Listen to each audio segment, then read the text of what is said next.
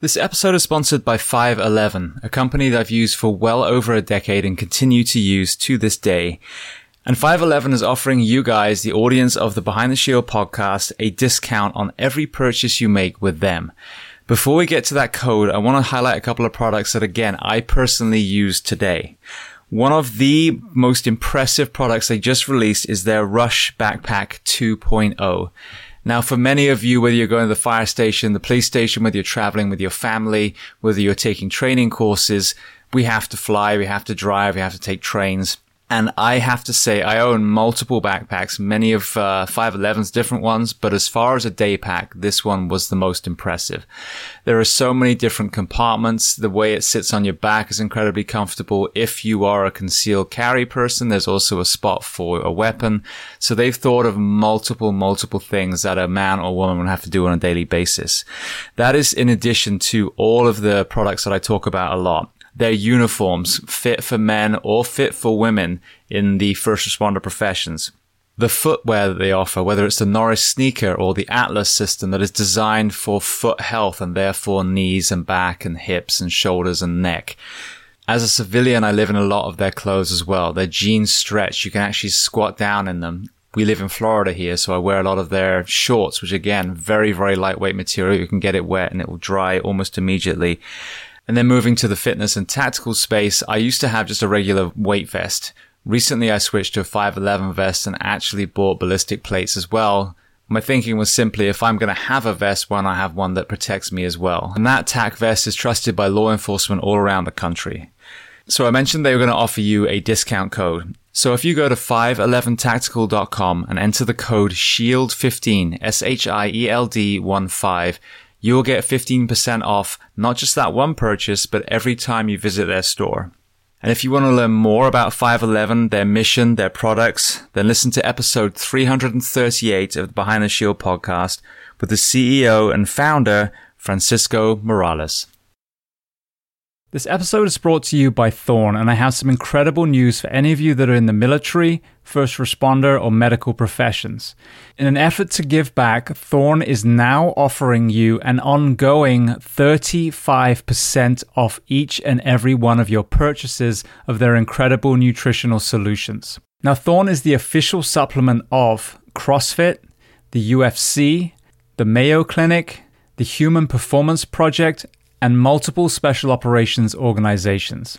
I myself have used them for several years, and that is why I brought them on as a sponsor. Some of my favorite products they have are their Multivitamin Elite, their Whey Protein, the Super EPA, and then most recently, Cinequil. As a firefighter, a stuntman, and a martial artist, I've had my share of brain trauma and sleep deprivation, and Cinequil is their latest brain health supplement. Now, to qualify for the 35% off, go to thorne.com, thorne.com. Click on sign in and then create a new account. You will see the opportunity to register as a first responder or member of military. When you click on that, it will take you through verification with GovX. You'll simply choose a profession, provide one piece of documentation, and then you are verified for life. From that point onwards, you will continue to receive 35% off through Thorn. Now, for those of you who don't qualify, there is still the 10% off using the code BTS10, Behind the Shield 10, for a one-time purchase. Now, to learn more about Thorn, go to episode 323 of the Behind the Shield podcast with Joel Totoro and Wes Barnett. Welcome to the Behind the Shield podcast. As always, my name's James Gearing, and this week it is my absolute honor to welcome on the show former Essex police officer and founder of X-Job, Paul Maliri. So in this incredible conversation, we discuss a host of topics, from guns in the UK and the Redstone murders, to knife crime, the Tower of London, and everything in between. Now, before we get to this incredible conversation, as I say every week, please just take a moment, go to whichever app you listen to this on, subscribe to the show, leave feedback, and leave a rating. Every single 5-star rating truly does elevate this podcast, therefore making it easier for others to find. And this is a free library for you, planet Earth. So all I ask in return is that you help share these incredible men and women's stories so I can get them to every single person who needs to hear them. So with that being said, I introduce to you Paul Maliri. Enjoy.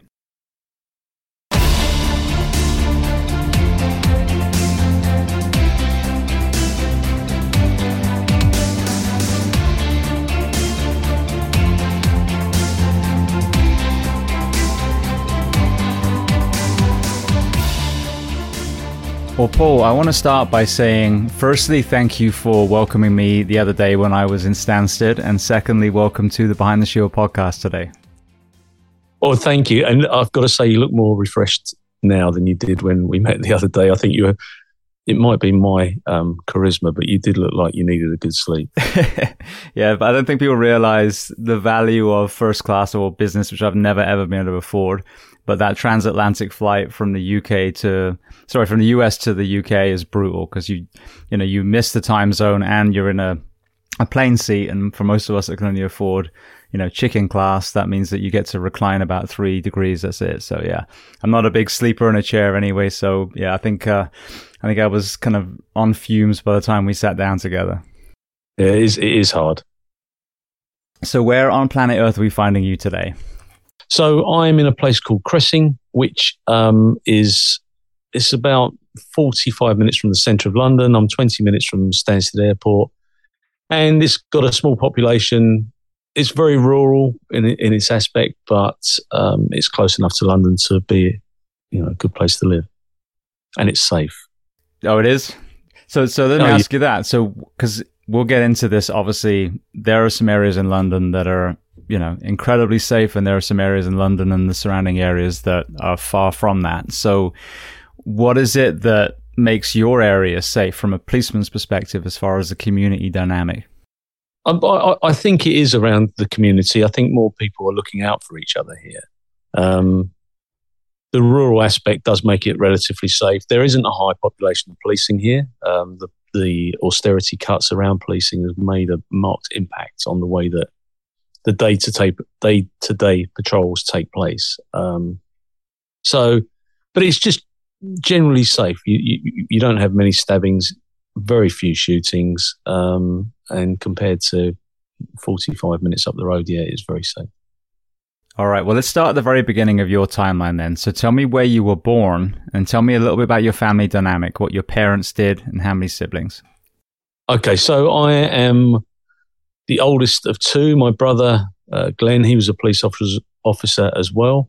My father, he was a police officer.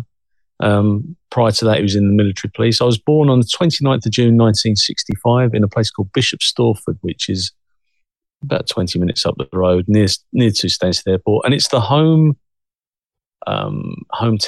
of a man called Cecil Rhodes, who went on to find Rhodesia. So again, it's a very small town. It's it's close to the M11. That's where I was born, although my family actually came from a new town, which was called Harlow. And Harlow was built after the Second World War.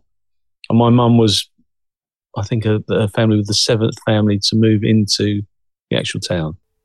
Really? So what does that look like? What's a brand new town in England? How does that found? A guy called Gibbard actually designed it, and he designed it in a way that there would be no roundabouts. Now, to the American audience, a roundabout is quite unusual. I think there's one in Tampa, and it gets mentioned every time on the news, the roundabout. Here, they're commonplace, but he designed it so it'd have no traffic lights, and it would only have roundabouts. So it was that sort of town.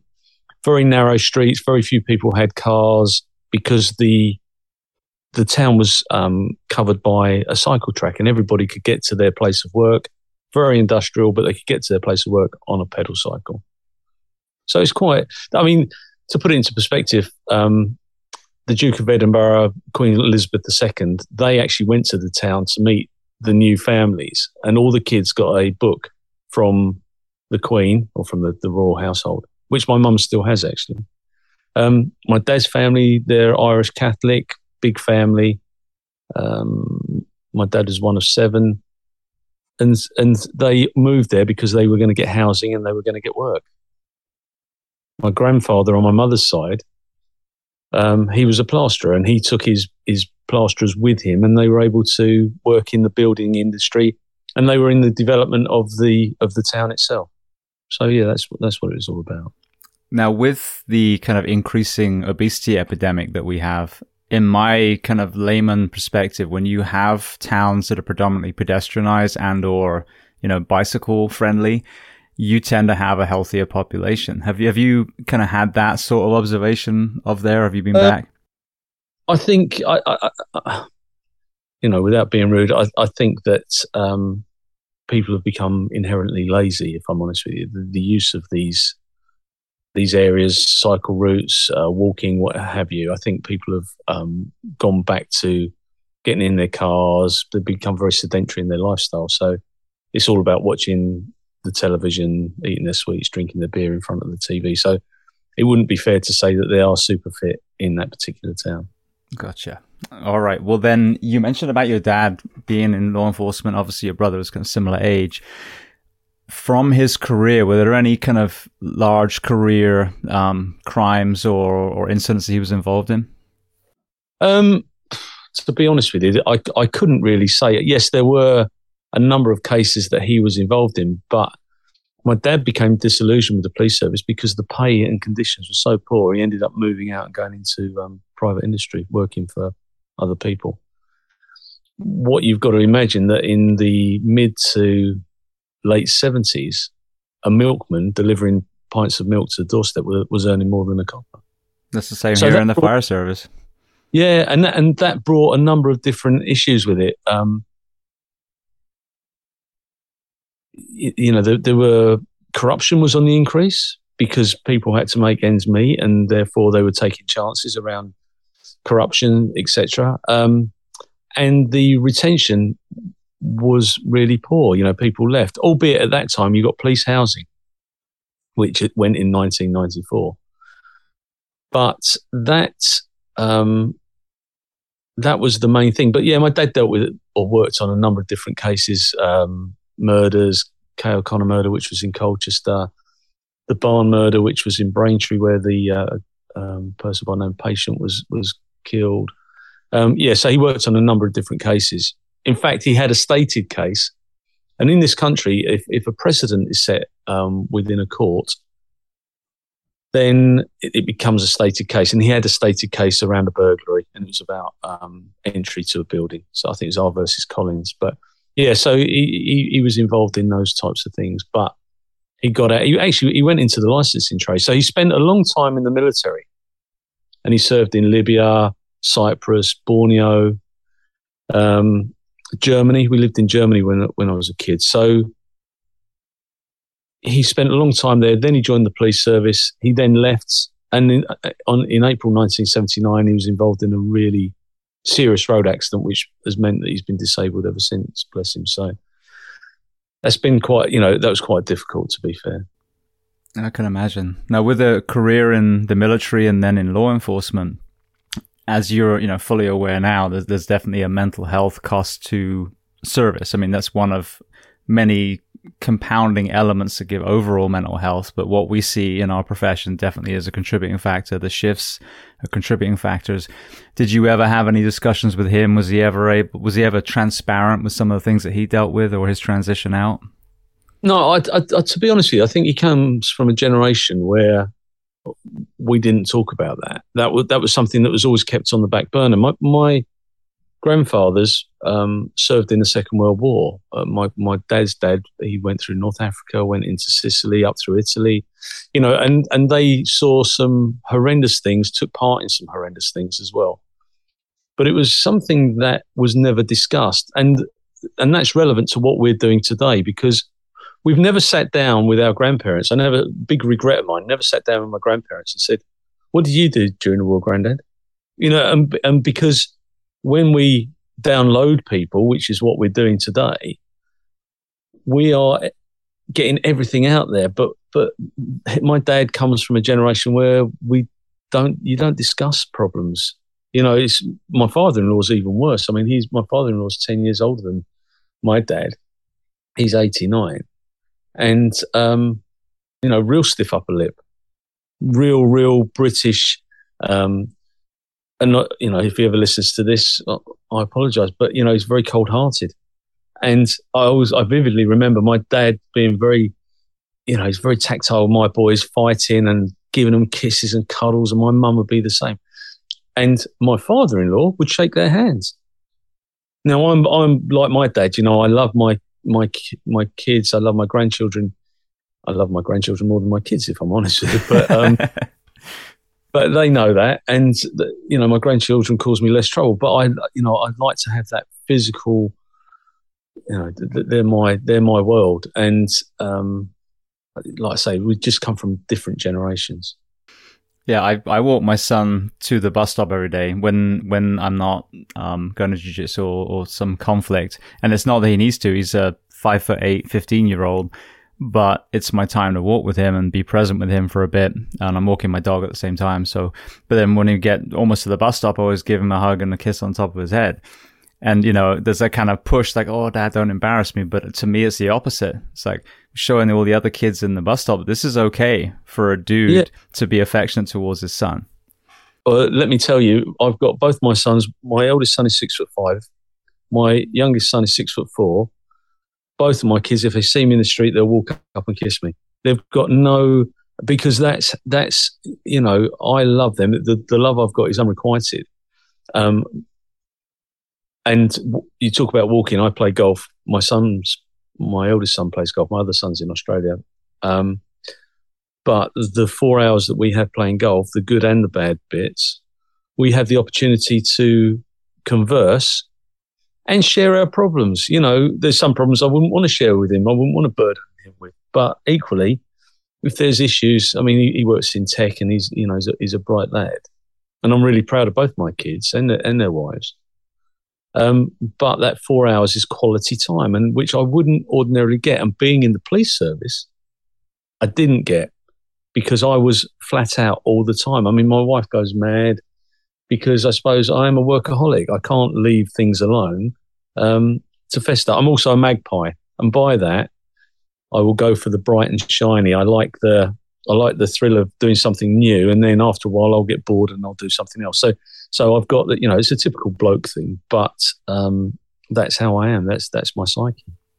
Beautiful. Well, when we're still in the school age, were you a sportsman? Were you an athlete back then? I'm not built like an athlete. I mean, I used to play rugby. I'm built for comfort, not speed. I could never run, and I couldn't play football either. I had 2 left feet, but I was all right with fighting. So no, I wasn't an athlete per se. I cycled. I've got all the gear, and I used to do a lot of cycling. But that's in later life. But I played hockey. I played field hockey, which the American audience will find difficult to understand because that's a girls' sport over there. But when someone hits a hockey ball at you at 120 miles an hour, let me tell you, that hurts. That's not a girls' game. I played for University of North London for the hockey team, so yeah. You'll understand. And my wife and my sons, they all played hockey as well, my father-in-law, so it was just a natural thing to do, so which I loved, and I liked the sociability side of it as well, but I played to a fairly high standard. Yeah. No, the thing I think people don't understand with hockey, like you said, the ball itself, but also, you think about lacrosse in America, they have all the pads and the helmets. Well, in hockey, you just run along with a stick. You hit with them wherever you can get away with hitting them, and obviously you can use the ball to hit them. So it's a pretty brutal sport, actually. Yeah, it is brutal, but it's good, and it builds. But it's quite refined as well. Without being snobby, it attracts nice people. There's no, all right. The umpire might get a bit of a barracking occasionally on the side from the sidelines, but it's not like our football or your soccer, where some parent is unleashing on some unsuspecting volunteer who's given up their hour and a half to support someone else's children that are 5 years old. Yeah, I remember dealing with a guy who was a young referee, and a parent took umbrage at a decision that had been made, and the parent walked on and punched this young chap and fractured his jaw, because he was so anxious about his son's team winning. And that's what I find really nice about the women's football, because we've only just started to embrace women's football, soccer in this country, whereas the US the paradox is that you've been doing that for years, and there is a strongish men's game out there, but it's nowhere near, it hasn't got the drive that it's got here. And we've just adopted it completely in this country, which is good. But it's more genteel, but there's still an awful lot of skill there without the narcissistic aggravation that goes with the men's game. Or the rolling 17 times after a light tap to the foot. You think they've been shot with an MP5. I mean, they just go down so quickly. So, yeah, it's interesting watching across the pond because I've got a lot of connections over there, a lot of family members. There is a huge paradox. We're almost identical, but we're so different as well. Yeah, well, I just watched when I was home when I came on that trip and we met. It was in the hotel in one of the stops. The women's football, it was England and America. And America obviously have been world champions multiple times, I believe. And this is the first time I think the English team beat them. So that's exciting for this next World Cup coming up. Absolutely. Yeah, no, that gives us opportunity. And we went, the women won the European Championships, absolutely fantastic. And they grabbed the nation. And with sporting success, it buoys a nation. If a nation is starting to struggle around, well, at the moment, finances, political, one decent win by a sporting team, and in this country it'd be football, cricket, rugby, all of a sudden there becomes a momentum and people start to feel good about themselves. They start to feel good about the things that they believe in. But conversely, when there's a losing streak, people get down. And what we do here, and I'm sure it's the same in the States, we'll put people on a pedestal just to bring them down again. There'll be a hero for 6 months, and then all of a sudden, it's like Jenga, where you pull out the bottom brick and you're waiting for them to fall. That's exactly what we do here, and it's a great shame. And it actually disincentivizes people. They don't want to raise their game and get to the top because they know what's coming next, which is a huge shame. Yeah, people ask me, "Oh, you're English. What's your football team?" And I tell them England. They're always bemused. And because I grew up watching people stabbing each other and pushing walls onto fans and all that stuff. So it really kind of just turned me on quote unquote having a team. And I like playing football, but I just didn't like watching it that much, to be honest. But the national pride you get in the World Cup, and it's one of the true events where it's truly the world. Like they have the World Series in baseball. I think there's like 2 countries are actually in that, so it really is this. And then you have, Ghana will come out of nowhere, or these amazing, small nations that make the cup, and I love it. And so, every 4 years, I'll support the UK, England, Ireland, Scotland, Wales, whoever's in there, because to me, that's my country, all 4 of us together. It blows me away that people will fight over invisible lines on these 2 tiny rocks in the middle of the Atlantic as well. But seeing the kind of 3 lines, movement as we start to kind of get into the cup and get past a couple of rounds, you can see that unification. Oh, wait a second. It's not City versus, United, or it's not, North versus South. We're England, or we're Britain, or we're the UK. But the trouble with that is it becomes tribal.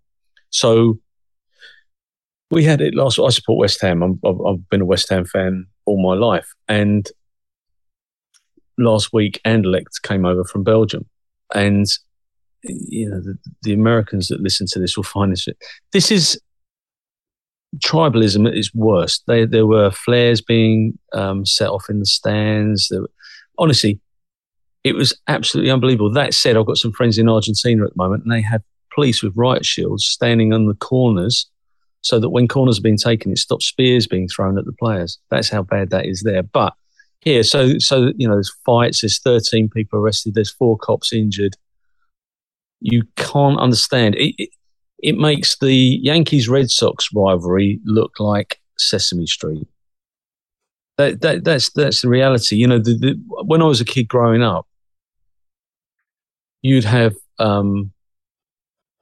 gangs of people that would travel across London in order to fight other gangs. So if Leeds United who are a team from up north, if they were playing in London, West Ham would go and meet them at a convenient point for a fight. But There were no guns, no knives. It was a fist fight, and I can't say nobody got hurt because that's not true. But it was for somebody to get seriously hurt, that was a rarity, although that's getting worse again. But after COVID, interestingly enough, football violence in this country has increased significantly. It doesn't surprise me for a second. It really doesn't, because, people had all their autonomy stripped from them. And so they're going to cling back to that tribe again. But you got that pent up frustration that was those 2 years. And it was a real virus and people actually died. But I think the way that it was managed in the UK and Canada towards the end, New Zealand did a 180, many states in the US. I mean, it was a complete governmental overreach, and it wasn't about health because, as we discussed, I think a few days ago, where was the improvement in PE programs? Where was better food in schools? Where was organic local farming being, bolstered and supported? So I think, most people just saw it as what it was. It was a bait and switch. It was smoke and mirrors. They took something that was real and they weaponized it and didn't actually bring any solutions to it. They just used it to divide the nation. So then when we come out the other side, now you've got all these people in pigeonholes. You're pro-vax, anti-vax, pro-police, anti-police, whatever it is. And then you just set them free again. So of course you're going to have problems. But it's interesting, isn't it? Because what I've noticed that there's a correlation between the pro and the anti and all that. And I've got some really, really good friends, and we disagree. But we disagree in an adult way. We'll still remain friends. We've got, views around the Second Amendment, all those types of things. I don't live in America. That's got absolutely nothing to do with me, but I have a view. But it has polarized friends. Politics in the world have polarized friends. It's pushed people way apart. And I'm worried that it's going to be to a point where we're not going to get back on with each other. And that's a real shame. And in this country, we've had a number of people that are anti-vax, but then they're pro-Russian.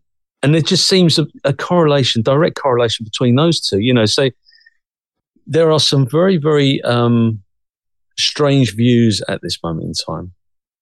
But as I say, some of it's got absolutely nothing to do with me. I just have a view. Yeah, well, no, you're absolutely right, because I feel like that's it. You've got two sides that are, waving flags at their nation saying you're either with us or you're against us. And in that side, if you're in this side, then you're Christian, you're, anti-abortion, you're pro-gun. And it's like, no, it's not. That's not how life works. Everyone is individual and everyone has a reason based on their journey from birth to where we are for their interpretation of all these different things. But these extremists had such a fucking loud voice that I think a lot of the people in the middle forgot that the middle is where the common sense is, and both the left and the right extremes are the fucking lunatics that we need to kind of, mute and then let the normal people talk again. But they are extreme, and as I say, I've got some really dear friends who've got some very extreme views. And if it were, I get sick to death of hearing, and I've got lots of American friends I speak to on a regular basis. But you're either, you're too liberal, you're a communist, all that sort of stuff. I hate the term woke. I think that's if I'm kind to somebody, does that mean I'm woke? Or if I have a view which is opposing to someone else, does that mean I'm woke? No, it doesn't. But equally, I'm not I literally sit in the middle because I think I'm educated enough to hold an opinion without becoming personal. And that's what I find really frustrating. But the extremism that's sometimes shown in some quarters, like you say, if you go down the Christian, anti-abortion, blah, blah, blah, pro-gun, all of a sudden you could actually say, well, you're so far to one side, it's almost a terrorist view. You can almost adopt, it's an indoctrination. The brainwashing that we accuse certain sections of society in the UK of having, where people are groomed to commit terrorist acts, who are on the other side, completely the other side. Their extremism is almost parallel by the extremism of the other side. So it's a total mess. So on this trip, I got to go hang out with my friend Dave, who's one of the armed policemen in London Transport Police. Yeah. Firstly, it was bizarre because you and I had spoken like a week prior, and we discussed, firearms in the UK. But then you go to this specific special unit in London, and you're in their armory, and there's AR-15s and shotguns, and which are for the law enforcement, personnel. And then you go out into the team room, and the shift change, and they're all tacked out. And it's like, God, as an Englishman, it's bizarre because I'm used to it in America. I think most British people have their mind blown by that. But we were chatting a little bit, and I asked him, because we talked about 7/7, and I said, what is the threat at the moment? What are you? And his thing was, everyone focuses on, some of the religious extremists from the Middle East. But he said, I think domestic terrorism is our biggest threat. And it's exactly what you're talking about. Whether you're talking about, raiding a governmental building in DC, if you're talking about England, or if you're a BLM extremist, or you're blowing up an abortion clinic, whatever it is, that is terrorism. And you take something that's in the middle, you go too far to the left or the right, you are venturing in that territory now. Well, we've had that I don't know if you follow the UK news, but we've had that here for the past 2 days, where it's called Just Stop, and it's about the oil, taking oil from the ground and fossil fuels and things like that. And do you know what? I get some of it because actually over a very short space of time, we have systematically drained the resources from the world. We didn't have petrol cars 200 years ago, but all of a sudden we've taken out every piece of resource, all the gas, everything. And if you look at the way that Putin is holding the world to ransom around gas, we've got to look at alternates. Because, in the States, you've got all the gas. We haven't. We're now buying from the US.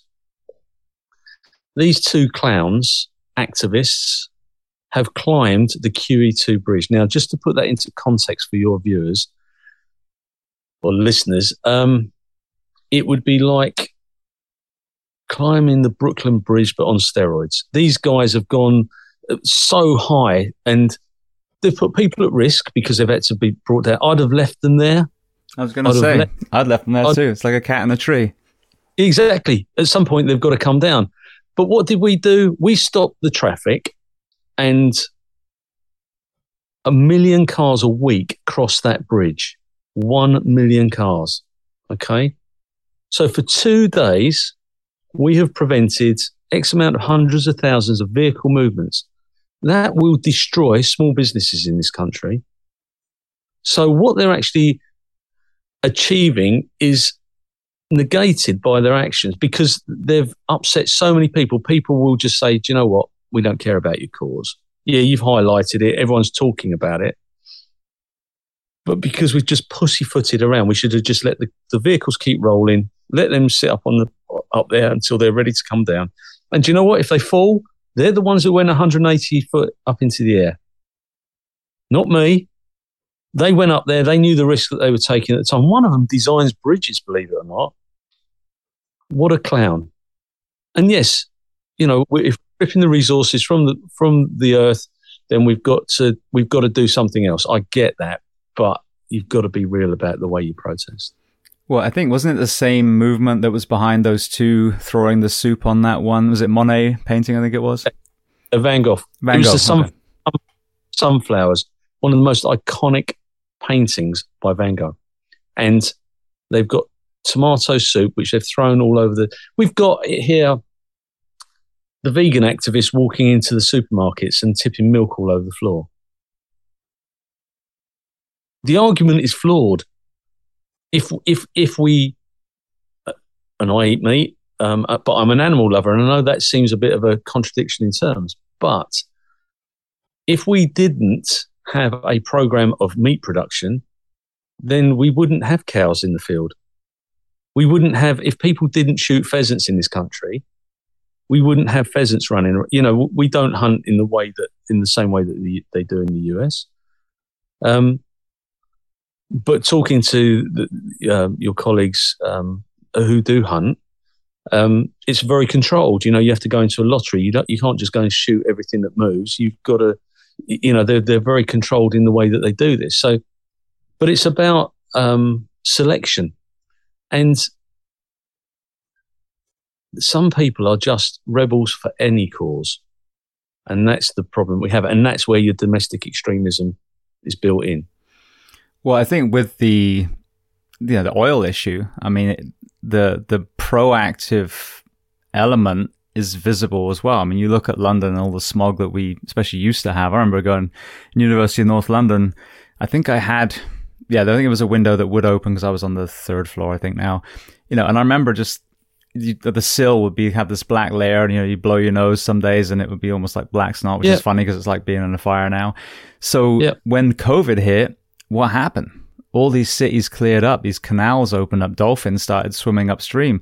And to me, that was one of the most devastating things, is that Mother Nature was like, hey, I can heal if you stop fucking me up. And then we just went and did the polar opposite, where we covered everything in plastic and threw discarded masks and gloves everywhere. And so that should have been the real driver, is like, look, the technology is here now. We have the ability to create, cars that are far more eco-friendly, whether it's full electric, whether it's hybrid, depending on your, distance that you have to commute. That should have been the push, not two fucking idiots gluing themselves to an art gallery. I agree. And the thing is that necessity and proportionality. It's interesting because I've got a really dear friend who's a client, actually, who I met through work, and he's a former FBI, really nice chap. And if anyone was going to drive a 6-litre Mustang, I thought it was him. And I said, well, what sort of car do you drive, Dave? He goes, I drive a Tesla, because that's how he, and he's quite right. I mean, I get it that the charging the batteries, there's got to be electricity. Electricity is generated in a number of different ways, including the burning of fossil fuels, blah, blah, blah. I get all of that. I understand it. But we've got to preserve something for our kids, because if we don't, what happens? The sun goes out. If we don't harness that energy and do the right thing, then, but like you say, two people climbing. I had a friend, one who missed a flight and another one who missed a very important medical procedure around their cancer. Now, what those two did is unforgivable. The guy flying to Germany, he was able to get there. But to delay somebody's vital, life-saving medication, there can be no justification for that whatsoever. Yeah. No, I agree completely. I think the proactive conversation needs to be, even when we go back to the beginning of the conversation, pedestrianized towns, that immediately removes a lot of cars from the road. Now you have, the one thing is mind-blowing to me is America. I get the size of this country, but we were founded on the rail system, and yet most cities and towns have a horrible infrastructure when it comes to public transport. So by pedestrianizing downtowns and then creating public transport, you would also not only positively affect the environment, but you would actually positively affect the mental and physical health crisis that we have as well.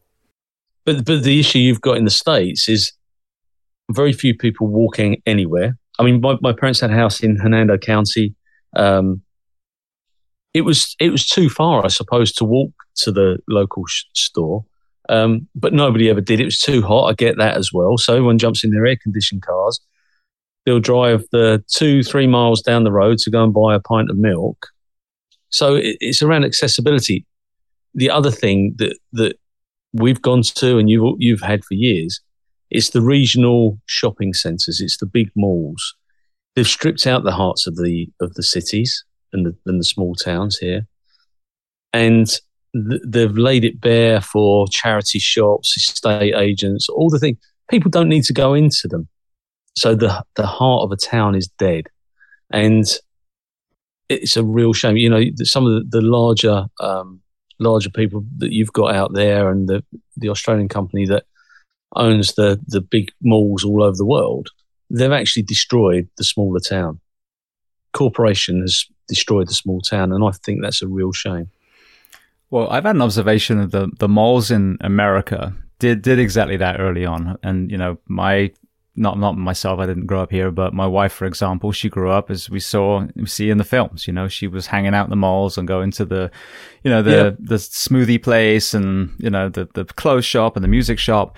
And then you look at 2022, and some could argue the delivery element of Amazon again is contributing to exhausts and packaging and everything. And I think there's ways we can address that. But I think there's a good thing, because back then it was pure consumerism in a lot of these malls. You go there and you rifle through racks of whatever, and you walk out with whole bags full of stuff that you probably don't need, and you go home.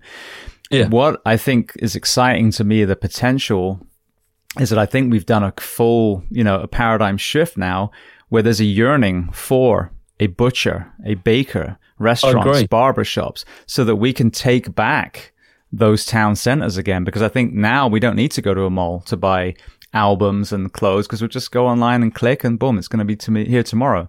So now what am I going to do with my time, my money? Oh, I'd actually like to go and get a cup of tea and go to that, barbers and get a shave, whatever it is. But it's going to be that human interaction that I think is so needed right now. Yeah, and I think you're absolutely right. The problem is investment, because in the UK, the towns are predominantly empty of shops. As I say, it's charity shops, Turkish barbers, kebab shop. It's all the things that aren't relevant, but the landlords are charging such extortionate rents. It has to be something that's got a high turnover in order to be worthwhile, because your bespoke boutique stores, they don't make sufficient money. I mean, it's a really, really difficult, in retail, it's a really difficult thing to get involved in. But, you're ever hopeful. You hope that your kids do benefit in the long term from certain grandchildren. When my son lives in Australia, I think there's 450 people live there. But it's a tourist place. It's a place where if you want to go skydiving, it's beautiful. If you want to go snorkeling, you're right on the Great Barrier Reef. And they've got a small town. They've got a small Woolworths. But if you can't get it there, you can't get it anywhere, because Amazon don't deliver. You have to 70 miles, which will take 2 hours, let me tell you, ladies and gentlemen. 2 hours to drive 70 miles. You can't imagine that. I mean, even at your speed limits, you could get up there quicker than that. So, yeah, it's different places in the world, and Amazon will never take over there. You can get electrical, but you can't get anything else. Amazon will never take over in Australia. Yeah, interesting. But it's instant gratification. I was talking to a guy earlier on. We've gone down. Society's gone down the instant gratification route. So, so well. Look at what we're doing now. Okay, so Grandad, what did you do during the war? And we just sat there if we could be bothered to take notes. We don't do that. We didn't do that at that time. That's what we're doing now. We're asking those pointed questions. But if you go back, and we were talking about the Falklands War earlier on, that was 40 years ago. But if you take that back 40 years, our grandfathers were getting ready to fight in the Second World War. I know, it's crazy. My grandfathers had already been deployed. So, 40 years, and in 40 years' time, what's that going to look like? But everything, it's the here and now. In 1942, you'd have a war correspondent working with a cine camera, capturing people landing on beaches, taking German positions, whatever that may be. Now, they can do it on their mobile phone and send it instantaneously to 1 million people. The problem with that is, if there was ever an additional charge within the military and within the police of gross stupidity, that is the charge that most people will face, because they're actually undermining themselves and undermining their colleagues. That's from a military and a police perspective. And it can bring a whole world of hurt with court martials, etc. But the public wants that 24/7 MTV culture. And that's got, and don't hate me, but America has got a lot to blame for this, because we didn't have 24-hour shopping here until 1994. Our stores had regulated times. They had to close on a Sunday. So what we've done, and a huge swathe of the US are very Christian, yet all the shops still open on a Sunday when people are supposed to be with their family and praying. So there's a hypocrisy there. And we've done the same, and people have only got so much money to spend. For me, I'm not particularly religious, but everyone should have a Sunday with their family. They should have Christmas Day off as well.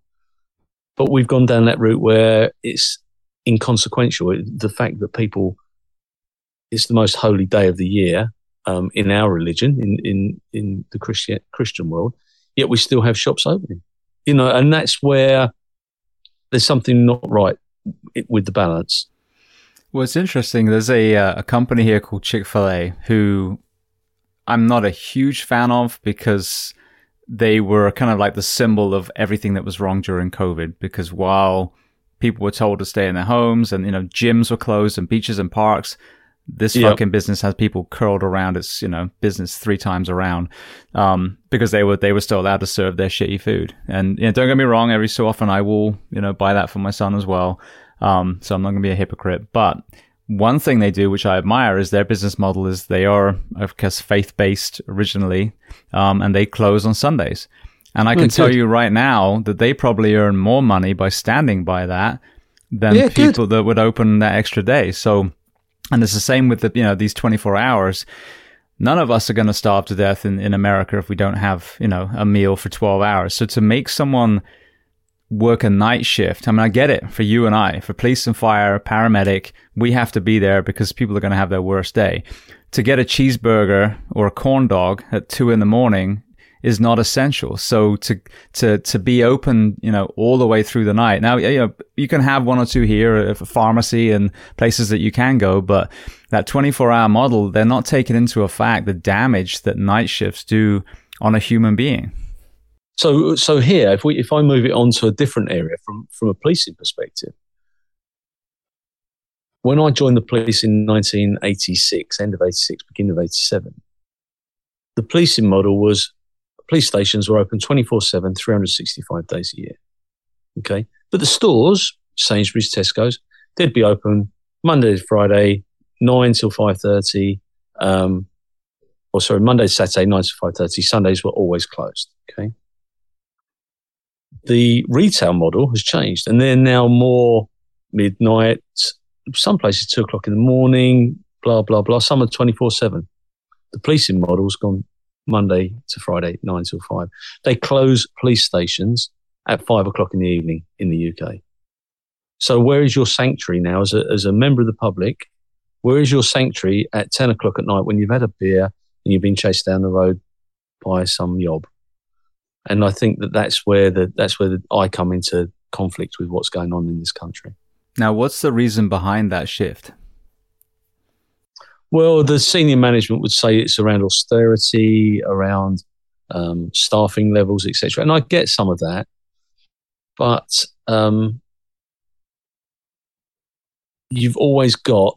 someone's always got to do paperwork. There's always a copper that's got to do paperwork. Well, then put them in the front office and let them be there. So when someone comes in and says, my daughter's missing from a nightclub, this has happened, I'm being chased by a gang of youths, whatever it may be, there's someone there to take the sanctuary on. But there's nothing. They close the door, and I don't know what it's like in the States, but here, if you try and contact a police station, forget it. It's press 1 if you want to do this, press 2. You get up to number 7, by which time you've forgotten what number 1 was and you've given up. Press 9 if you're actively being murdered. Yeah, and that's and I know that some forces have faced a significant amount of criticism around the way that they do their staffing model, and I mean, they've announced that every dwelling burglary, will be attended by a police officer. Well, good luck with that. Because crime has moved globally. I could commit a crime from here online and have an impact on somebody in the States or anywhere in the world comes to that. But for me, policing and crime start in the community. Doesn't matter. I could be phoning you up and running an online scam. I'm still living in the community. And the problem you have here is that we are losing community intelligence because they have withdrawn the front line back into the police stations. There's no public face anymore. You don't get cops out walking. And what we've also done, we've turned all these lovely people into experts.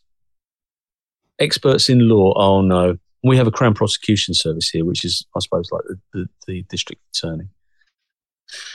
And all of a sudden, these police officers become self-professed experts around, oh, well, you know, the CPS will never run that. And they'll make the decision, we'll actually deal with it and ask the CPS. Don't make up your mind, because actually you're undermining what you're doing. So yeah, it's in a bit of a muddle at the moment. British policing per se, the senior teams, there are some very, very good people out there, but there's a number of people that are purely Oxbridge. You know, they come from very good universities, and whilst they may be academically bright, they're not street smart. Then they haven't got the. It's no good telling somebody.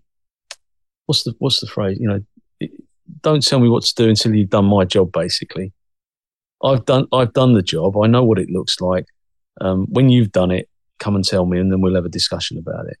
Because you've got all these strategic thinkers. Yeah, brilliant. You know, strategy is a massive thing, but it undermines the ethos of the Peelian principles of policing. Look, we can't live in a glorious past. We've got to move forward, and I understand that technology's moved, but we've turned our bobbies here into RoboCop. We've taken away. We were always renowned for being the face of sensibility when it came to policing, but we've removed. I mean, the cops in Florida. I don't know whether they still do, but they always wore a collar and tie. They'd have their body armor underneath their shirts. Always looked as smart as a new pin. Well, here they get black shirts that go under a tactical vest with a body armor, with their taser on there, with their baton. No, there are people with guns. Yes, of course there are. You've already highlighted that. But everybody wants to look like John Wayne, or RoboCop, I should say. So let's start at the beginning of your journey into law enforcement, so we can kind of contrast this then. So you said 1986 is when you entered. Yeah. What was your initial journey? What was your kind of hiring process like? And then what was the policing ethos in Essex when you joined that department? Okay, so Essex is a county of 1.7 million people. It's got the longest shoreline in the UK. Okay, there are 3 major roads here, which all lead into London. There are 7 underground stations, and for that I mean metro, for people that understand what I'm saying, but the 7 metro which go into central London. There are mainline train stations. It's a very, very cosmopolitan area, so that's the first thing. I began the process in October 86 when I took a formal written exam, and I had to have mathematics or arithmetic, basic stuff, English, and then do a PT test, do a physical, 20 press-ups, 20 sit-ups, run a mile and a half in a certain time, blah, blah, blah. So I did that in the October. Then on November the 11th, 86, I went through a formal interview process. I had an assistant chief constable, chief superintendent, and a superintendent. And surprisingly, and I say that tongue-in-cheek, I got the job. There were 4 candidates that went in on the day, and I got the job, for which I was absolutely delighted. It was the best job. I always wanted to be a cop. The more my dad went on about me being a cop, the less likely it was going to happen. The minute he stopped going on about it, I said, and when I applied, my dad said, well, I don't know what took you so long. So it was, but I was 21. And for me, a regular girlfriend was someone that I'd been out with for more than 2 weeks. So it was a completely different way of life. But, my family are very law abiding. My dad, as I say, was a copper. My brother's 3 years younger than me. Excuse me. My brother's 3 years younger than me, and he joined after me. So picture this. I joined the police, and on May the 10th, 1987, I go onto the streets of Braintree. Now, Braintree is a very small town. The man who invented Kellogg's, the cereal, his family come from Braintree. John Quincy Adams, his family come from Braintree. And George W. Bush's family come from 6 miles down the road. So our links into the USA are quite significant. You've got Braintree, Massachusetts. So when the founding fathers went in there, a number of them came from this area. So it's a small town, market town with industrial units. If you couldn't get a job anywhere, you go and work in the soup factory. That was the bottom line. But the policing style was community, but firm. We worked on the ethos that if you couldn't get into the local supermarket, or your mother couldn't get into the local supermarket because you've got a group of youths hanging about outside, guess what? The youths got moved, and your mother could go shopping. It was a firm but fair style of policing. It was engaging. We made sure that everybody got it. Were we good on diversity? No, of course we weren't good on diversity. We didn't understand what diversity was about at that time. It's only in recent years that we've understood the needs of individuals and groups. And that's a difficult conversation, and you could offend people if that conversation goes the wrong way. But as I say, this is not central London. This is not Hackney. This is Braintree. It's a short ride into town, into London. So it's a lovely place to live. Very, very safe, very quiet. But we had 2 radio channels for the whole, or 3 radio channels for the whole county. So you had channel number one was for north of the county, and channel number 2 was for south of the county. And in the middle, you had channel number 3, and you used to do all your vehicle checks. It was called the Police National Computer. And you'd call up on there and you'd be able to do your radio checks on there. So you'd have a local control, and the local control would direct the local officers. So if there was a fight in progress or criminal damage, that local control would deal with that in its entirety. If it was a more strategic issue, the number 1, number 2 would deal with it. And it would all go onto a computer system, although that computer system had only just come into place when I joined. And interesting enough, I went to the police in Tampa when I went out in 88, and they had computers in their cars. That's how far behind we were compared to what they had in the States. So I served in Braintree for 2 years, and on March the 31st, 1989, I joined a plainclothes unit. It was a precursor to becoming a detective.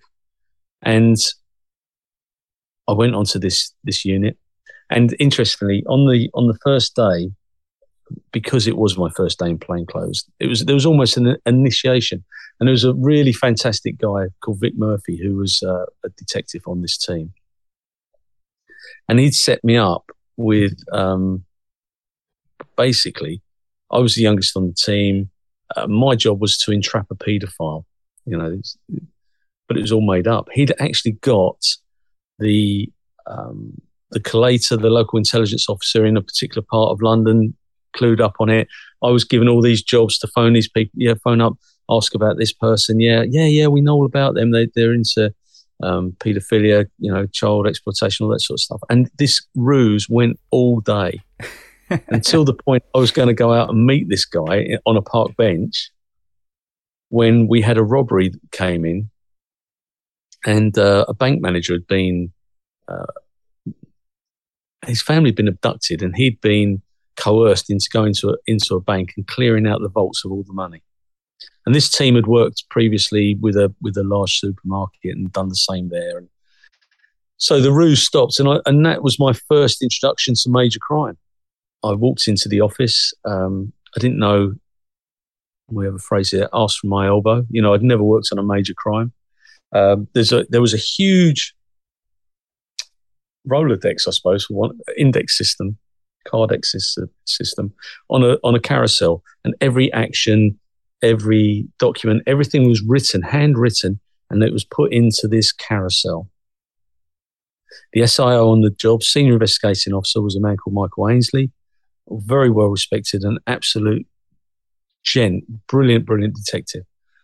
And he calls me in and he says, "Oh, Mr. Maleri." I said, "Yes, sir." He said, "I know your father." I said, "Yes, I know you do." They'd been detectives together. He said, "I know your father." "Yep." He said, "Can you cook?" I said, "Yeah, I can cook, sir." He said, "Right, tomorrow we've got 20 people on this team. I want you to cook a full breakfast for everybody. And there's the money. And that's what I did. I cooked everybody a full English breakfast the next day, loads of tea, toast, the whole lot. And that was almost my initiation, my acceptance into working on major crime. And then I worked on a couple of murders, etc., etc. I then got selected to go on to the CID properly. And in the interim, I had to go back to uniform whilst I waited for my place to come up, which eventually came up. I served in Chelmsford, which is the county town of Essex, albeit not the oldest, but it's now declared a city, which I find a joke. But and I served there.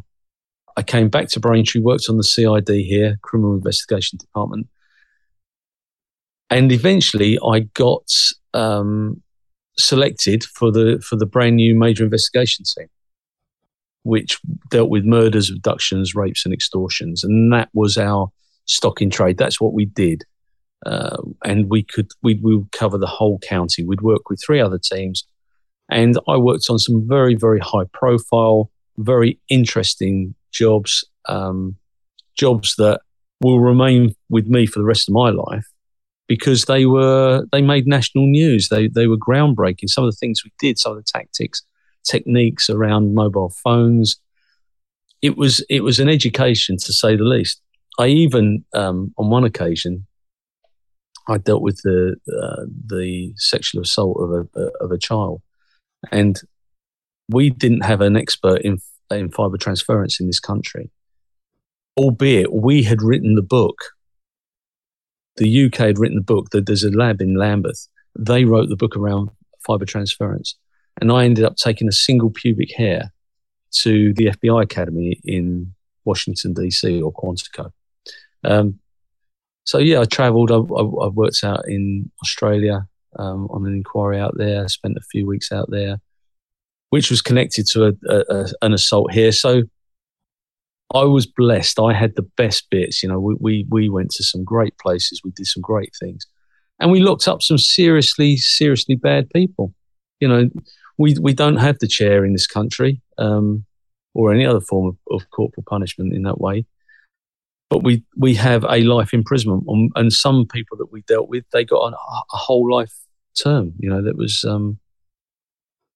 But that's the only thing that we could give the victims at the end, that little bit of closure, because the victims in this country, sadly, they would know that the suspects are likely to come out and be back in the community at the end of their life sentence.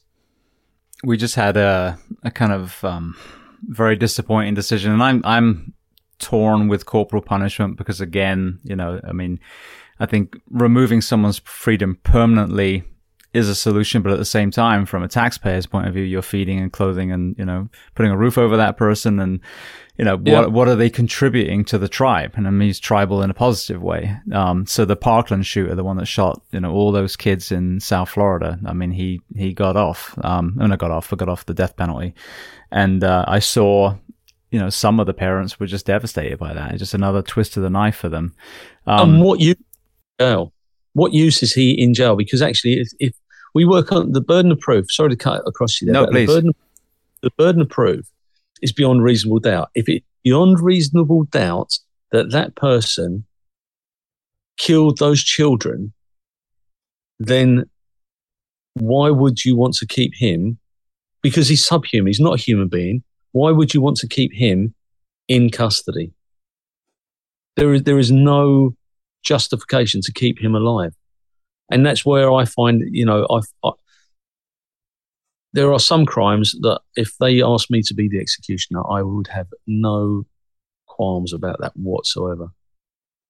You know, crimes against children, homicides where police are involved, where children are involved, school shootings, anything. If you can prove beyond reasonable doubt that nobody else did that, then they are no good to man the beast. I'm a big believer in, you know, a lot of these, you know, have a backstory that lead them to them, but then there's some that are just so broken. I mean, Norway's a perfect example. Such a progressive nation if you look around, you know, the globe, But that one shooting at the summer camp, I mean, you know, they have this really progressive prison system where it's a community of houses and the prisoners live together and cook and clean and educate and go to work. And some of them are murderous, you know, crimes of passion and that kind of thing. But there is a rehabilitation element. But that guy that shot up the camp, he's in a fucking box. You know, he's locked away. And I think that's it. There's a lot of people I think that you can give a second chance. They were in a gang, they were whatever. It doesn't take away the horrors of what they did, but you probably can turn them into a functioning member of society. But there are some, like you said, the crimes against children especially, that you know damn well if they're let go, I mean, their biology is such that they think that's okay. They're amoral towards it. And they're bad, not mad. And that's a phrase I use on a regular basis, because if somebody says such and such was psychiatrically unsound, that's one thing. But if they say they are just bad people, and we know that, look, if a dog walks into the street and bites a dozen kids, that dog is taken straight to the vets and it's euthanized. So tell me, what's the difference if somebody walks into a school and shoots a dozen kids? And he's caught, or she's caught, they are caught with the gun in their hand. See, this is the thing that I struggle to come to terms with the USA. Okay, I love the States. I think it's a fantastic place. I've got some great friends and family there, but the gun culture I find very, very unnerving, because as a cop in this country, yes, we have what we call ARVs. Okay, they're armed response vehicles, and they will do what your friend does, and they'll go around and they'll respond to incidents. But the fact is, if they turn up as an incident and somebody is there and they are holding a gun, that gun is held illegally. There is nothing to say they cannot have a concealed permit. They cannot have a gun in the street unless they are shooting pheasants and they're walking with a shotgun and walking from one field to another.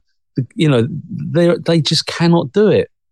So the emergency services in the States are up against it immediately, because as soon as they turn up, how do you identify the good person and the bad person? Because if everybody is wearing the same pair of shoes and the same pair of Levi jeans and carrying the same gun, how do you differentiate between the two? Because you've got to try and get an account, and you're trying to get an account off of irrational people, probably on both sides, because they're both pissed that they've got guns and they're pointing at each other. And it makes it so risky and so difficult for the law enforcement. But I get it. You know, America's your country, the UK's ours. And I suppose, you know, I use the phrase, if the Americans had paid their taxes and not thrown the tea in the harbour, they'd have been part of this country and the Tower of London would have been open to them as well. But they didn't. And we're two different, you know, 1776, we're two different. We've got a commonality, but we're poles apart. It's such a interesting subject to discuss. Being English, being, you know, obviously American now as well. I mean, I kind of feel like James Bond with two passports, even though the Americans don't recognize my British one, but the British recognize my American one. So it's another, like you said, poles apart. But you know, when I grew up, I had guns. I grew up on a farm. We had shotguns, and I went up to Scotland, and you know, I never actually fired it, but my uncle would hunt up in Scotland, you know, so there were guns again. So it wasn't like it was, you know, void of firearms. It was just where they were appropriate. And I remember never seeing a gun ever until, ironically, it was in Highgate, not exactly known as a rough part of North London by any means. And some bloke was mouthing off in a pub, and, you know, you could see a pistol tucked in his waistband. And that, you know, kind of freaked me out because I'd never ever seen it. Then I moved to America, and for many, many years, I'm not like, you know, protesting firearms, but I'm not getting one myself, you know. And then I have back to school shootings, a moment where I'm bringing my son back to his junior school, his elementary school, the same type of school that Sandy Hook was. And the door closes behind me and they says, sorry, Mr. Geary, you're going to have to come into this office. We've got a code red. And the sirens start going off and the teachers, you know, everyone was excellent. They corralled these kids. They'd done drills already, but this is the first time they thought this was the real deal. So I'm locked away in this, basically this supply closet with, I think there was one other parent that happened to be there, and then a couple of teachers that were at the front. And I'm realizing, okay, they have no idea what's going on outside. There's no communication with anyone else inside. As far as the vulnerability of the building, being a firefighter, I know it's easily penetrated. And so I'm literally in this office looking at the paper guillotine going, well, I'm going to have to snap that damn blade off and, hope for the best, one chance of maybe, helping because my son's right next to me. And I remember him saying, I'm so glad that you're here with me, Daddy, at least as a paramedic. And it broke my heart because that's none of the other kids have their mums or dads with them. Yeah. And so that reframed it a little bit. I'd done a firearms training course with Tim Kennedy, a Green Beret, but I ended up buying one because the tool in the toolbox in 2022 in America at the moment, as you said, every man and his dog has a gun. And sadly, a lot of people have guns and they don't take care of their fucking strength and conditioning. They don't do any martial arts. They don't do anything to down regulate a situation. They just buy a gun or 10 guns or 20 guns.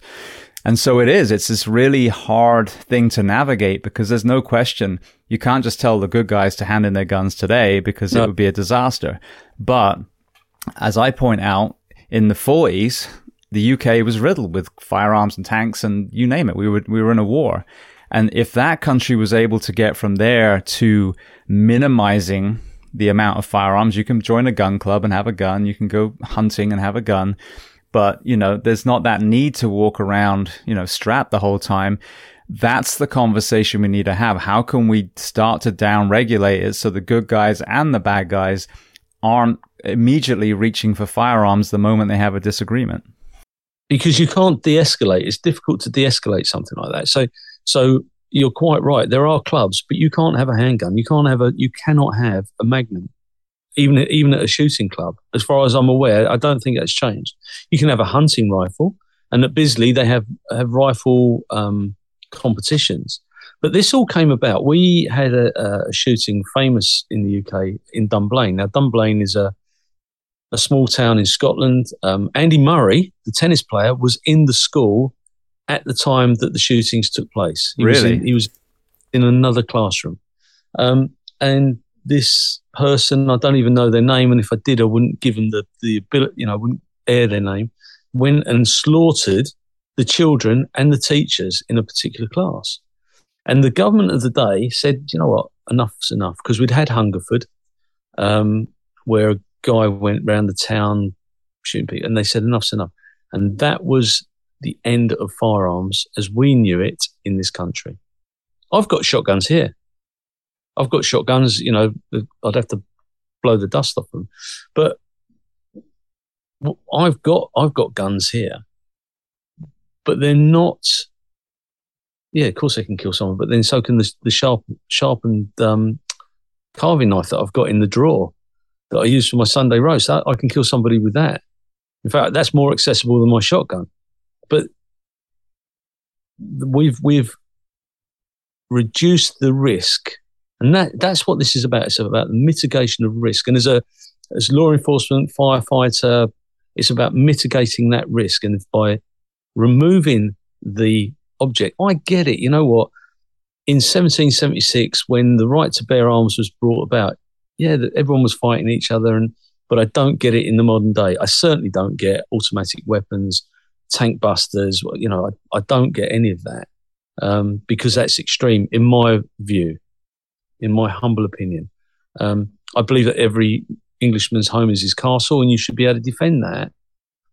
But there are ways and means of defending it, because I like to think that if I was ever the victim of a burglary, the chances that the criminal coming here, you watch what happen now, and them having a gun is so minimal that it doesn't warrant me having a firearm ready accessible to shoot someone who comes into my house. Now, Louisiana, and I've got friends who live in Louisiana, they've got a terrible problem with house break-ins. They've got a terrible problem with murders in New Orleans. I get the fact that they've got to defend themselves, but unless you eradicate the whole the whole piece. I could walk into pubs in London now, and I was an undercover manager, so I'd have people that go and buy drugs and guns and things like that. There are pubs that you could go in and put an order in, and they'll get you a gun. But the fact is that, I don't mean this horribly, but there aren't many innocent people that are getting shot with these guns. These murders are taking place within gangs, within the communities. They're not breaking into people's homes and shooting somebody because they want to steal their Rolex. And that's the massive difference. The only time I remember guns, and it's ironic, I actually was going home after we met. So the following day, I drove down to the West Country, and there must have been some sort of traffic on the M4 because it took me on a lot of the surface roads. And I went through Hungerford. And it broke my heart because I'm like, the only reason I know this name is because there was a mass shooting here. Yeah. So when I think normally of guns growing up, like Indelible Evidence, I think was a show that was on years ago, was either someone that didn't want to be married to their significant other anymore and they rigged some booby trap, or it was usually stately homes getting robbed by, gangs. And there would be, even then, it was a sawn-off double-barrel shotgun normally. It wasn't an AR-15 or, Kalashnikov or something like that. So, what is, I mean, you kind of touched on it. What is the percentage of crimes where, these illegal guns are actually used, as you said, on aside from criminal on criminal? I couldn't tell you the percentage. What I can tell you, that if there is a shooting, and a child was shot up in Liverpool recently, and they've arrested somebody. But if there is a shooting and somebody dies, that still makes the national news. That's how rare it is. It still makes the national news because a firearm as a weapon of choice to kill somebody in this country is very, very, very rare. It's still a safe country to live, except in what you said about certain parts of London, gang culture. If I don't go there, I'm not going to be affected. Speaking of gangs, I'm sorry, carry on, please. But that's the reality. Yeah, go on, mate. So the Rettendon murders, I remember that. So I must have still been in the UK. That, again, national news, extremely shocking. Now, ironically, I've seen that kind of scene over and over again since I've been a firefighter in America. Yeah. But, a Land Rover is discovered and, peppered with firearm, bullet holes and corpses inside. And that made national news. Now, talk to me about, your involvement in that case and then, the background. Still makes national news. So the background is that there were three people called Tate, Tucker and Rolfe. And they were hoodlums. They were local hoodlums. They were involved in all sorts of things, supply controlled drugs, etc. And they weren't particularly nice people, but they'd messed with the wrong people. And a man by the name of Mick Steele and Jack Womes, two men, they were driven there, driven to an area, rural Essex, by a guy called Darren Nichols, who became a supergrass. He became a police informant. And these two execute the three hoodlums, subsequently get arrested and locked up. So basically, 5 people are taken out. There was 6, including Nichols, but 5 people taken out of the equation. Tate, Tucker and Rolfe are dead. Womes and Steele get convicted, get locked up. Darren Nichols gets convicted for a lesser offence, also gets locked up, and he's on a witness protection scheme and what have you. I mean, the backdrop of this is that it's ecstasy was massive at the time. We had the death of a girl called Leah Betts. Basildon, which is a central Essex town, south to central Essex town, was rife, and these guys would run the doors and they would extort from local businesses and so on and so forth.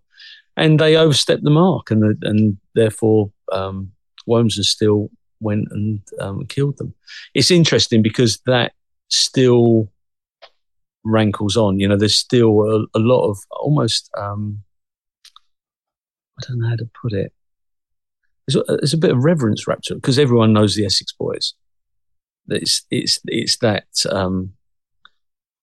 it's spoken on of in local culture. You know, it's I don't know how to describe it, but it's still got a huge significance here. My involvement, unbeknownst to me, Darren Nichols was being run as an informant by my sergeant and one of my colleagues. It was alleged that they were corrupt. They were found not guilty at any criminal hearings at Crown Court. But it still leaves, 30 years nearly down the line, it still leaves a bad taste in my mouth. Because we as a hard-working detectives were exposed unnecessarily by some poor practice by these officers. And when you compromise yourself is one thing, but if that compromise affects your colleagues, then that is unforgivable. What was the compromise that was made? Oh, it was all sorts of things.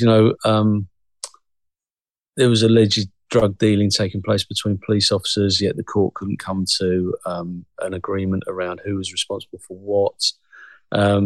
There was poor practice. Look, what you got to remember, there's a great BBC television series called Life on Mars, and if anybody gets the opportunity to watch it in the States, it's going to be on BBC or something. It's absolutely brilliant. But that's the culture that I joined. Remember I said about Mike Ainsley telling me to go and get the breakfast stuff and what have you. Well, on a Friday, we'd all have a whip round. We'd go and get a bottle of whiskey, some cigars, and some of the guys that play cards, they'd play cards. It was a completely different culture. Was it right? No, it wasn't right. But actually, what it did, it bonded the team. Everybody was part of the team. Now, you could say, and I've spoken at length to American colleagues about this, it's about trust. Because if you're all doing it, it's almost like that blood brother. You've cut your palm and you're exchanging blood, and it's that trust because you shouldn't be doing it, but we did it anyway. That culture was wrong, but it did build camaraderie.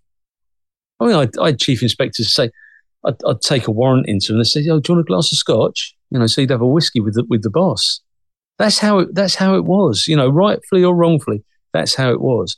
But yeah, they compromised us. They did some stupid things. Never convicted at court. But the Essex Boys, the Retterton murders, had a massive impact in the way that we dealt with informants. Informants were people that would give you information. It was as simple as that. And everybody had informants. In fact, what you'd have to claim, if you went and bought a drink in a pub to meet an informant, you would claim that money back. You were encouraged to do it.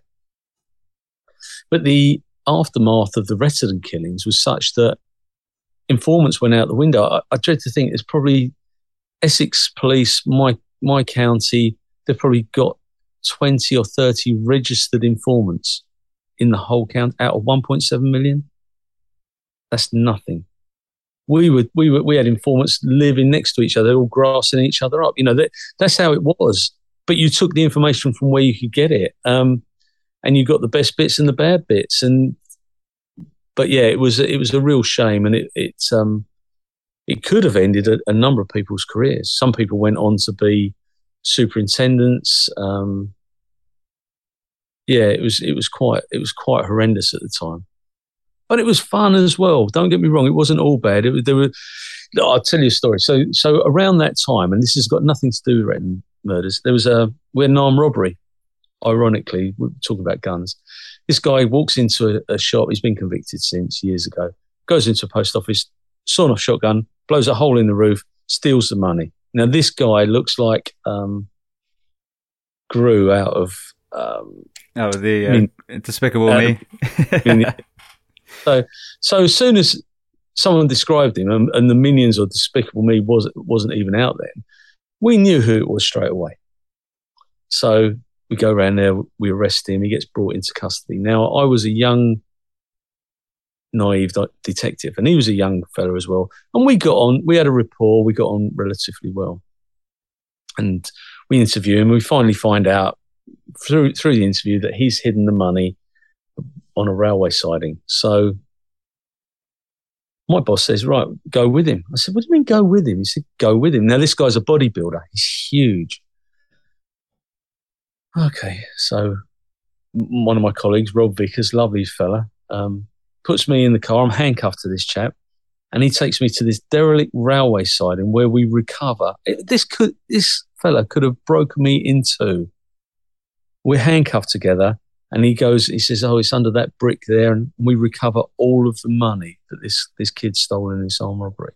And that was fun. You got a massive, massive buzz out of things like that. So the work hard, play hard culture was fantastic at the time. Yes, it was inappropriate, but the Retterdon killings and the aftermath of that put a huge kibosh onto what was taking place. Now, with the criminal side, with 30 years in law enforcement, were there any common denominators that you saw in the background of a lot of these, people that you put away that kind of, like I said, were common denominators, whether it was household structure, whether it was, abuse or was it completely diverse? Well, it's interesting because, some of it's generational. So the families could have been career criminals and they've passed their skills on, 2, 3, 4 generations. Never worked. I vividly remember one family where I dealt with the mother, I dealt with the son, and the son has a child. And when I go around to deal with the son again for a burglary in Braintree, there's a child sitting there. The child's an adult now. And in fact, the child is in loads of trouble at the moment, makes the local press. Sitting there, and there's a child's push-along toy, and they've mocked a hot wiring. Because years ago, you'd be able to hot wire a car, but they've done this for this kid's toy. Come on. Social deprivation, massive driving factor. Drugs, drugs is a huge piece. But it's about social conditioning as well. I think sometimes it's about breaking the cycle, and some people aren't able to break the cycle. I met over the years a number of really nice criminals. Now that sounds stupid, but actually, they had a heart in a funny sort of way. Once they'd got onto heroin, their scruples and morals had gone. They couldn't control what they did because of their addiction. But there was a guy, he's dead now, Kevin Hugh McLeod. And we go and we raid his house and we find a load of stuff there, and his mum's there. But she's got 2 sets of kittens. So my kids were really young at the time. And I said, what are you going to do then? She goes, I don't know. I'm going to fucking drown them. So I said, well, I'll have those 2. So she said, you what? I said, yeah, I'm going to have those 2 there. So not only have I walked away with a load of exhibits, but I've walked away with 2 kittens, which I then took home to my kids. Do you name them Exhibit A and Exhibit B? Well, interesting. When I had to go back there again, she goes, oh, Mr. Leary, have you still got those fucking cats? So I said, yeah, I have. And Kevin had a friend called Robert Watkins, who's also dead now through injecting, overdosing. And she said, you still got those cats? I said, yeah, I've still got them. She goes, oh. I said, yeah, I called them Kevin and Bobby after those 2 clowns. And she said, I hadn't, but she laughed. But yeah, I met some honourable thieves. I met some honourable murderers, dare I say it. People that have been the victims of circumstances who'd had enough of domestic abuse and they'd taken the law into their own hands, because at that time, and thank God it's changed, the police service didn't protect the victims. When I attended a domestic violence situation, the first one I went to was in Rifle Hill, Braintree. The guy's probably dead now. I didn't know what stresses and strains a relationship brought. A mortgage. Look, what do adults argue about? I'll ask you a question. Mostly money. Right. Sex, money, and kids. Yeah, they're the 3 things. Well, I knew what sex was about. I knew what money was about, but it wasn't a massive issue because I didn't have a mortgage and I certainly didn't have any kids. So for me, at the age of 21, to go round and tell a grown person who's in his late 40s what to do, that was a really difficult and challenging role to play. But we did it. But, so you got to meet these really, really nice people who were victims of circumstances. Shoplifters that would steal because all they wanted to do was feed their family. The fact that some of them were stealing to feed their habit, that was a different story and a different social issue. There's a massive drive in this country to decriminalise drugs. I don't support it, if I'm perfectly honest with you. And I have some very healthy debates with people around this because you could decriminalise it, but the fact is there will be a cartel somewhere that will undermine that decriminalisation. And knowing the governments as we do, if we decriminalise it, we will put taxes on it. Therefore, we will make it unattainable. And then all of a sudden, the drug cartels will be selling it cheaper. So we're still going to put money into their pockets. You could say, right, okay, well, we'll give them a prescription and they can go and get it from their local chemist and use it. But history's shown us that even that doesn't work because they lose their prescriptions, they sell the drugs that they get prescribed to them, and so on and so forth. So, it's a very, very difficult and a very emotive subject here because if you look at the percentage of people in jail in the UK for taking drugs, there's a disproportionate number. But it's not only about the drugs, it's about the additional crimes that are committed in order to get those drugs, breaking into people's cars. I mean, the days have gone where you'll take a cassette player or a CD player out of a car because cars don't have them anymore, do they? So, but if you've left your purse, your wallet in the car or whatever, and it gets busted into, that causes a load of problems. House burglaries. There is still a funding issue when it comes to drugs. So, like I say, it's a very emotive subject, and I know that not everybody agrees, which is fine. That's why we're adults, and that's why we're able to debate. Yeah. I mean, we talked about this before because I'm very pro decriminalization, but my lens is a little differently. It's not about, well, how are we going to supply people with drugs after this? It's you take an addict and you stop funneling them into a legal system. Don't get me wrong. If they bash an old lady on the head and steal her handbag, then that's a crime. That's nothing to do with it, even if they're an addict. But if it's stopped with a user's amount of substance X, and then you start funneling people through the mental health counseling, addiction counseling, job creation like Portugal does, and you address the addicts that truly want to overcome their addiction, now you're left with a much smaller group to deal with, as you're saying. So for me, it's not about, of course, you're going to have safe injection sites for those group that just simply cannot kick the habit. But for, I think, a majority, if they're not going to get a criminal record, putting their hand up and saying, hey, I'm an addict, and they get the help that they need without the barrier of entry of financial element, because I think the NHS is an amazing system when fully funded, I think we could really massively reduce the amount of addicts and therefore, as you said, the crime that is attached to addiction. Yeah, and you're absolutely right. But like I say, it's very difficult because we do give, in this country, there's still an awful lot of support. There's a lot of very, very good organisations. I don't know what it's like in the States, but there's a lot of good. The Westminster Drug Project, they work in different towns, they work with different addicts, and they do a really, really good job around those issues. I mean, Harlow was particularly bad. I ran an undercover team, and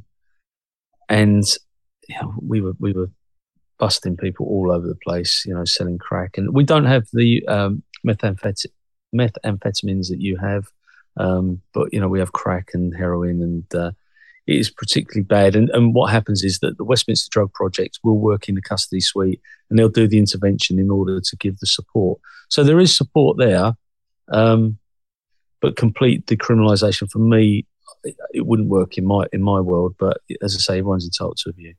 Absolutely. And this is, like you said, two grown-ups having a conversation, and the middle ground, the thing where we do overlap is probably the starting point. Yeah, absolutely. Now, when I think of crime in the UK, something that seems to have, at least got more visibility, is the knife crime.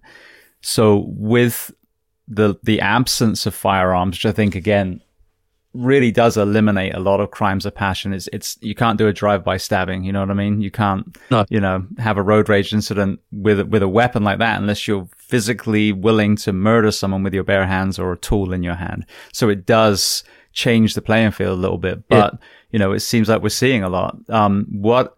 That's my perspective through the media from across the Atlantic. Talk to me about your view on that subject in the UK through the last 20, 30 years. So knife crime, I mean, when I was a kid, my brother and I, we'd have knives. We'd have Bowie knives. We'd have lock knives. Never had flick knives. Have been outlawed for years. Butterfly knives, banned as well. But it's you have a TJ Maxx thing. We have TK Maxx. They're the sorts of weapons that are used now. Your carving knives and what have you. The problem you've got, and I know this is controversial, and I've got a lot of friends who will hate me for this, but the stop and search policy, in particular with the city police services, Metropolitan Police, Great Manchester Police, is flawed because they're frightened to undertake the searches. Now, if you look at the majority of the murders that are taking place in central London, where knife crime is prevalent, it's black kids killing black kids, lovely people killing lovely people. That's the bottom line. And it seems to be that the police are scared to go and put their hands in these kids' pockets for fear of being called racist. When in fact, what they're trying to do, if my son was stopped all the time, yes, I'd be pissed. Of course I would, because it becomes unfair. Unjust, unfair. But the problem you've got, the areas in which are being targeted is where the majority of knife crimes are taking place. So if my son was stopped and it meant that if he got caught with a knife, he wasn't going to kill somebody, or it was protecting him from being stabbed, then I would welcome that with open arms. But I also get the other perspective where, and I've got friends who are Jamaican, what have you, and we have this discussion. I also get the fact it must be really upsetting to get continually stopped when you're getting stopped because of the colour of your skin. But the problem is, it's in those particular areas where the Jamaican population is larger and where black kids are getting killed. That's where the stop checks need to take place. And I don't think the police are being afforded the appropriate protection. Well, my first apartment was Hialeah, which is in the Miami area. And I think the census showed it was 96% Cuban. So that's always been one of my observations. Firstly, this whole stopping because of skin color. If you've ever been to America, especially where I've lived, California and Florida, the tints are so dark, you have no idea who's in that car. So that kind of, comment is actually bullshit, because it could be an 80-year-old Caucasian woman or, 18-year-old Latino man. Who knows? But you also have to admit the element that if you're serving downtown Anaheim in California, where I used to work, or Hialeah, you're going to be pulling over Hispanic people over and over and over again, because that's who fucking lives there. So that's the other problem with this conversation. I agree with you completely. It breaks my heart when I see some of these videos of these stabbings, because you're like, all right, well, that kid, just got out of school and now he's going to prison for the rest of his life. That kid just got out of school and now he's dead. So if a simple stop and search and your ego gets a bit butthurt stops you having to bury your child, I'm totally for that. And I grew up in a countryside in England. I got pulled over and stopped by the police all the time, because that's what police do. They harass people that they think potentially might be troublemaker. We didn't do a damn thing other than, it was like Jackass. We'd drag, one of us would sit in a shopping trolley and we'd tow them in the car. And so we were dangerous to ourselves and that was it. But we never did anything criminal. We weren't, nothing. We didn't deal drugs. We didn't beat people up. Zero. And we got pulled over and stopped all the time, because that is what police do. And like you said, because the opportunity is, if you happen to do that and you stop the guy that just shot up Hungerford or Parkland, then everyone's going to applaud you. But if it wasn't and they cry racism, then all of a sudden you're lauded as a racist. Yeah. And I'm a nothingist. I really am a nothingist. I've got my views. I've got my opinions. I'm not a fan of Tottenham Hotspur. That's a different story. but you know, it's and I've got some lovely friends, and we have this conversation. There's one lady, Mary, her son gets stopped all the time, and you know, bloody police, blah blah blah. And I do get it, but the complaint about being stopped by the police has got to be better than having the police knock on your door to say, "I'm really sorry, you've got to come to the mortuary and identify your son," or "Your son's in custody. We need to search his room." Why is he in custody? Well, I can't tell you, but somebody's been killed. You know, it's got to be better. There are lovely kids in this country who are losing their lives, and there are lovely kids in this country that are losing their livelihoods and their liberty. And that needs to be addressed. We can't keep pussyfooting around it. The problem is that the police have become politicised. We were never a political organisation, but there are lots of groups that are trying to politicise the police, and it's undermining the ethos of what they do.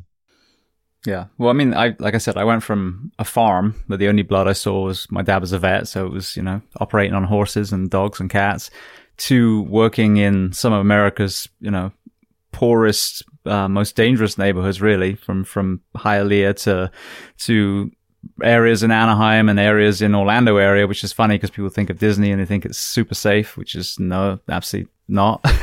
But, you know, I have physically pulled the sheet over the 15-year-old kid in the park that was shot because he was defending, you know, the apartment complex that he lived in. So when you see the backstories, and as you said, these families that these kids grow up in, and these, you know, the situation that they're in, their mentor becomes the gangbanger, you know, or the drug dealer, and they're doomed. So this proactive, preventative policing is what we need to try and shift the alley that these kids think they have to go down to, well, yeah, I could be a drug dealer, but this, you know, military member just told me about the army, and this firefighter just told me I could be a firefighter one day, and this teacher and this doctor, and, you know, now all of a sudden you're giving these kids opportunities. And it's not, you know, obviously it's harder than just showing up one day and saying, hey, you could be a fireman, but being that mentor, putting that community policing backing, and not just the police, but everyone in the community. Yep. And raising all our kids up so that we're not watching children murder each other over this facade of turf or hood, which is absolute insanity. Well, we have it here with the postcode stuff. You know, it's we call it, you know, the postcode gangs, and there's no reasoning. You know, one person will live one street down, and we're going back to, I don't know what we're going back to. You know, it's almost, it's West Side Story without a love story in it. You know, they're just beating each other up, and there seems to be a badge of honor. The killers are getting younger. It's almost a badge of honor to stab somebody. You know, they're stabbing someone in the buttocks. Well, I've been to a few where they've died because they've bled to death. Femoral artery. Femoral artery. You know, it's just beyond belief that this is still happening in this day and age. But as I say, the Mayor of London, I'm sure he's a really nice person, but he's diluted the police and he's politicised the police and hasn't allowed the police to get on with their job. And their job is to protect life and property. And life is everybody's life. And by carrying out legitimate stop and searches in key areas, that would protect somebody's life. That would undoubtedly save somebody. But the police are damned if they do and damned if they don't. If they don't stop somebody and someone gets killed, it's like, well, there were cops sitting there and they did nothing about it. If they do it, then they're branded everything else. So it's a very, very difficult situation. Yeah. Well, I think that what we need to do is, when there is a gross, you know, error of judgment and it results in someone losing their life in police custody or as a response of serving in a warrant or whatever it was, like some of the deaths that we've had here, then absolutely you highlight that and you say, yeah, this was wrong. And it wasn't just that individual. It was the training, and it was the staffing, and it was all these other things that we bring in. Yeah. And you hold that up as that particular case, but you don't allow the conversation to be, well, then all police are racist, all firefighters are, whatever, it's the moment you tar with the same brush, you've not only weakened the entire profession, but you've kind of actually detracted from these few events that they do need the attention because they were wrong in that case. Yeah, absolutely. But what we've done is we've become a society of apologists. Okay, we can't keep saying sorry for things that are out of our control, whether that be 20 years ago or 200 years ago. We cannot keep saying sorry. We need to understand that, yes, mistakes were made, things didn't go right, but we were uneducated then by comparison. We've educated ourselves and we should move on from it. But we keep saying sorry, and that's not right either. So it's all a bit bizarre at the moment. Absolutely. Well, I would love to walk you through your transition out, and then obviously all the things that you're doing now. So, what made you pull the trigger on finally leaving law enforcement? And then I think another important thing, that transition can be a struggle for a lot of people. You've been a part of the positive tribe. You've had a purpose. You identify sometimes as that badge that you wore. So what made you pull the trigger, and what was your experience transitioning out? So I became a little bit disaffected at the end, but that was more of a political thing with my managers at the time. Was I treated unjustly? Yes, I think I was. In fact, I definitely was. And I became bitter, if I'm honest with you. But here, you serve for 30 years. 30 years is enough. You're browbeaten. I mean, the last 5 years of my police service went really slowly. The last 5 years since I retired have just flown by, because you're up against it. And I'd get the call, "Hi, Paul, it's the Chief Constable here." And the Chief Constable is like the God. It's Chief Constable here. You've had more burglaries in Loughton than you've had anywhere else. And don't tell me you haven't got enough staff. Well, what do you want me to say? Because I haven't got enough staff. They'd cut us to the quick. So I'd become a little bit disillusioned around it all. But that said, I always maintained my passion for policing and helping people. I exited after 30 years. You get your maximum pension, commutation, lump sum, whatever you want to call it. And I exited on the 29th of December 2016 after 30 years to the day. And I was a bit lost, actually, if I'm perfectly honest with you. I didn't really know what I was going to do. I drove people's cars. I went and picked cars up from showrooms, etc., etc. And I've got a friend whose son is a lawyer, and I've always considered myself to be a good investigator, thorough, detailed, etc., etc. And a part of his business was to do intellectual property reviews. So it could be, I don't know, let's pick without going into the products that they deal with, but it could be Apple, right? And someone contacts them and says, "I want to register a brand called Apple whatever, Apple iPhone." I would research all the Apple iPhones, and it wasn't for Apple, by the way, but I'd research all the Apple iPhones, who's using that brand, blah, blah, blah. And then I would put a corporate paper, strategic paper together, and they'd make a decision whether or not they're going to run with that brand or not. And if they ran with it, what were the cost implications? Did we need to buy websites or businesses or whatever it is, and we'd report back to the client. And that was really good. But prior to leaving the police service, I had it in my mind that I wanted to run a recruitment company for former police and military. The rationale behind that is that there are lots of willing people, and we have in this country, we have the Armed Forces Covenant, but there's nothing to support the police. Once you've done your 30 years, you're pat on the head, pushed out the door, thanks very much, and that's it. It's game over for you. You are on your own. You've got to find your own feet. So I registered the websites XJob and XJob Services. Now, XJob is a full-on recruitment company, and we do everything from antisocial behaviour support for local authorities right through to, we've got people out in the Middle East training special forces out there at the moment. And it's everything in between. So we do that side. And then we've got ex-job services. So anybody that's been involved in public sector, law enforcement, fire service, whatever it may be, they advertise their businesses with us. It's like £10, whatever that is, $13 a month. And we are a central repository for nice people, because actually there are bad apples everywhere, but we find out if somebody's got a bit of history to them, and if they have, then we won't put them on our service site. But if people come to us and they can advertise anything, so we've got pizza makers, we've got chimney sweeps, we've got full security teams, we've got dog walkers, we've got dog handlers, you name it, we've got all those, because there isn't a central point for those types of trades. So we are slowly but surely building up a portfolio of decent people that pay a few pounds a month to stay with us and be part of our team. And it works. It's a system that works. It's slowly but surely growing.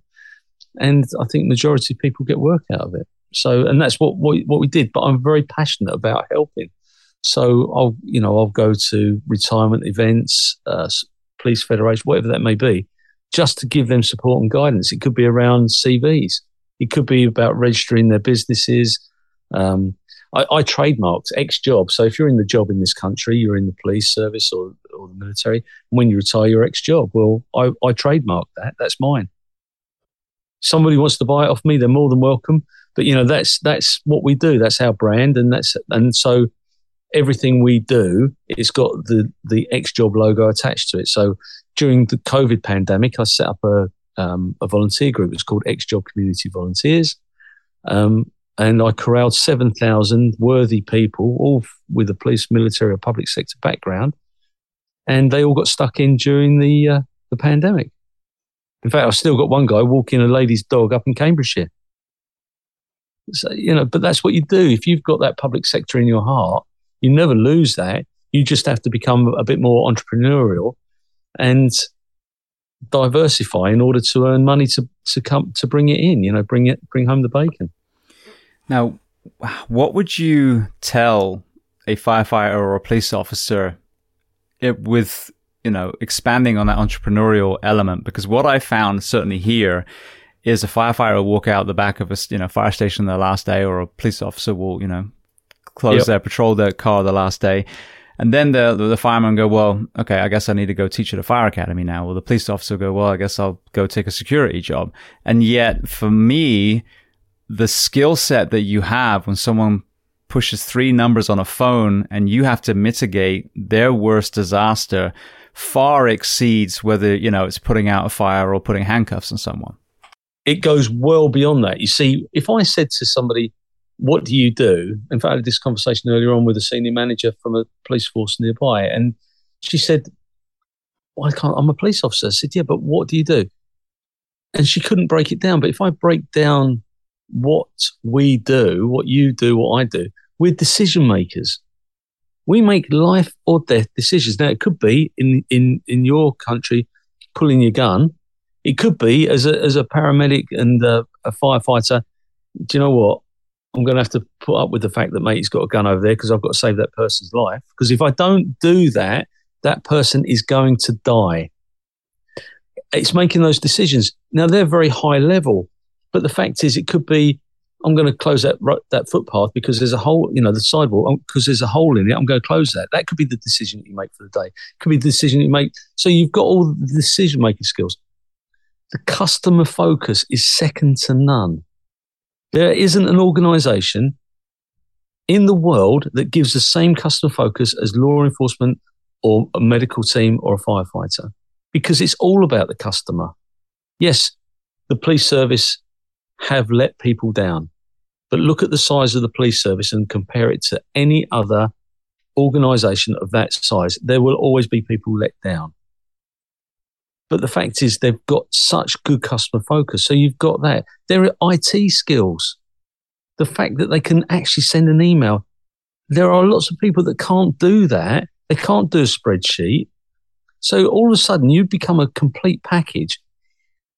You do not have to go back to type unless you want to, because there's always that comfort in your mother's blanket. You know that you're safe there. And I get that as well. But the fact is that it's wants and needs. If you've got the ability to communicate, and that's listen as well as talk, and you've got the ability to negotiate, which everybody has, the only thing that police officers and military and firefighters, they struggle with the pricing process. They don't know what their true value is, because for the years that they've been in their service, they haven't had to worry about that. They haven't had to worry about a budget. And all of a sudden, it's like, well, I don't know what to charge. Well, don't be too cheap and don't be too expensive, and don't sell yourself down the line. Keep it real. What do you need? What do you want? But your pension shouldn't supplement your job. You're not there to be cheap and live off of your pension. You're there to make money and make your life better. If I've got any other advice, keep it real with your borrowing. Just because you've set your business up doesn't mean you need to go and buy yourself a new Mercedes. The amount of people that I see that all of a sudden they go from driving their little car around, their little Honda around, to having a great big 4x4 because that's what they can do, they will fall flat on their arse. Because it takes the flick of a switch. You know, when the Chancellor here puts the interest rate up, you've got to pay for that shit. And that makes it more difficult. So just keep it real. Don't overextend your finances. And if you are on a pension, you can really diversify. I do TV stuff as well. You know, I've done TV stuff. I've done radio stuff. And it's not all about earning money. It's about doing what you like to do. Do what you like to do. If you think that, I was talking to somebody the other day. Oh, there's one lady I spoke to. She left the police service, went into television production. She now runs a casting agency because that's what she wanted to do. The world is your oyster. When you leave your organisations, the world is your oyster. You can do anything you want to do within your skill set. It's about you upcycling your skills, understanding and preparing for the exit day. If you want to be a trainer, absolutely fine. But go and train in a corporate situation where you'll earn $500-$600 a day. Don't go back to working for an organisation that can't afford to pay you $500 or $600 a week. And that's the difference. Work smart, not hard. Love it. Absolutely love it. Because, I mean, I agree completely. I actually cashed out my pension, so I have no pension. So there's none to live off. But it was to make the leap of faith to do this full time, because the force multiplier element of this reaching thousands of people versus running on one call at a time, that was the crossroads and the decision that I made. And it was terrifying. But people, the comments that I get is, wow, you were so brave. And, and it's not. It's just taking a step back and firstly saying, you've done enough. I never ever wanted to leave the fire service. I was kind of forced out by the universe and the situation I was put in. Right. But it's the same mission. I'm still trying to make the world better. I'm still trying to help my brothers and sisters in the first responder professions and the military professions. But why not? I'm writing a second book now. Why not? If someone else can write a book that's turned into a film or an Amazon series, why the hell can't I? I mean, that's the problem, is that we're so damn humble that we almost become meek. And that's the difference. Humility is a superpower, but you've also got to not listen to that imposter syndrome. You got to have that self-confidence as well. And the lack of autonomy when you work for a department can actually be kind of debilitating. And once you do kind of venture out on your own and you take a couple of breaths, you're like, oh my God, I can do anything. It may be scary and it might fall flat on my face, but again, if I could be in a fire station and respond to this building fire, or cut this person out of a car, or go to this hurricane, then I can sure as shit write a book or start a casting agency. Yeah, absolutely. And the only limitation is your own ambition. If you're happy just to do the basic things and just get on with, but yeah, look, am I privileged? That's a word I don't like to use, but yeah, of course I'm privileged. I'm 57. I've got a pension. I've got a nice life. The stars are lined up for me, and I get it that not everybody's in that position. But it's risk versus reward, and there's always someone to catch you when you fall if you work hard enough. They won't catch you if you've borrowed so much money you can't afford to repay it back. But if you've worked hard enough, you will make enough contacts. If what you start off doing doesn't work for you, if you do it properly, you would have made enough contacts. You'd have impressed enough people to say, yeah, I'll take you on. Come work for me. And it's about that assurance. It's about the ability to communicate, listen, and talk. Absolutely. Well, you touched on the fact that you worked in TV. I just want to get to that before we go to the 7X and the Human Performance Project. So how did you find yourself getting in that world? And talk to me about the show that's coming to America very soon. So I got into that world. It's a strange one, really. I'd always been a show off. I mean, it's a terrible thing to say, but I sing in a band. And I've never, when I was in the police service, I was always the one, if someone said, oh, can someone do a press conference? I'd always do it because I wasn't, I'd get up and I'd do the radio show. We had a local BBC local radio show every Tuesday. They'd have a crime thing and what the crime trend, so it could be frauds or whatever it may be. And I'd always do that. Anyway, when I set up X Job, we got a deployment around, there's a society called the 45A Society, and it's a fantastic charity. And it's about Holocaust survivors. Now, of course, there aren't many Holocaust survivors now, but it's about their families and what have you. And last year, the 45A Society went back to the home where the old men now, but when they were children, when they were taken out of the death camps, they came to the UK and they went to live in this particular home in the UK. And we were tasked with supplying people, not security, far from it, but it was helpers. We put a medic in there because we knew there were lots of old people. We had people pushing wheelchairs and we met the most amazing, honestly, it was humbling. These old men and ladies who had been in the death camps, and they were absolutely phenomenal people, strong, everything about them. And there's a lovely guy called Robert Rinder, and he is our Judge Judy in this country. He's Judge Judy, and he had a program called Judge Rinder. And he was there, and his mum is the chairperson of this charity. And I was just chatting to him and what have you. And we got on well, and he saw the badge, saw the X Job thing, who's in the police, and that's how that came about. And he loves the police, loves law enforcement. And I was just chatting to him, and I'm a volunteer at the Tower of London, most iconic place in London. Most Tuesday nights you'll find me there.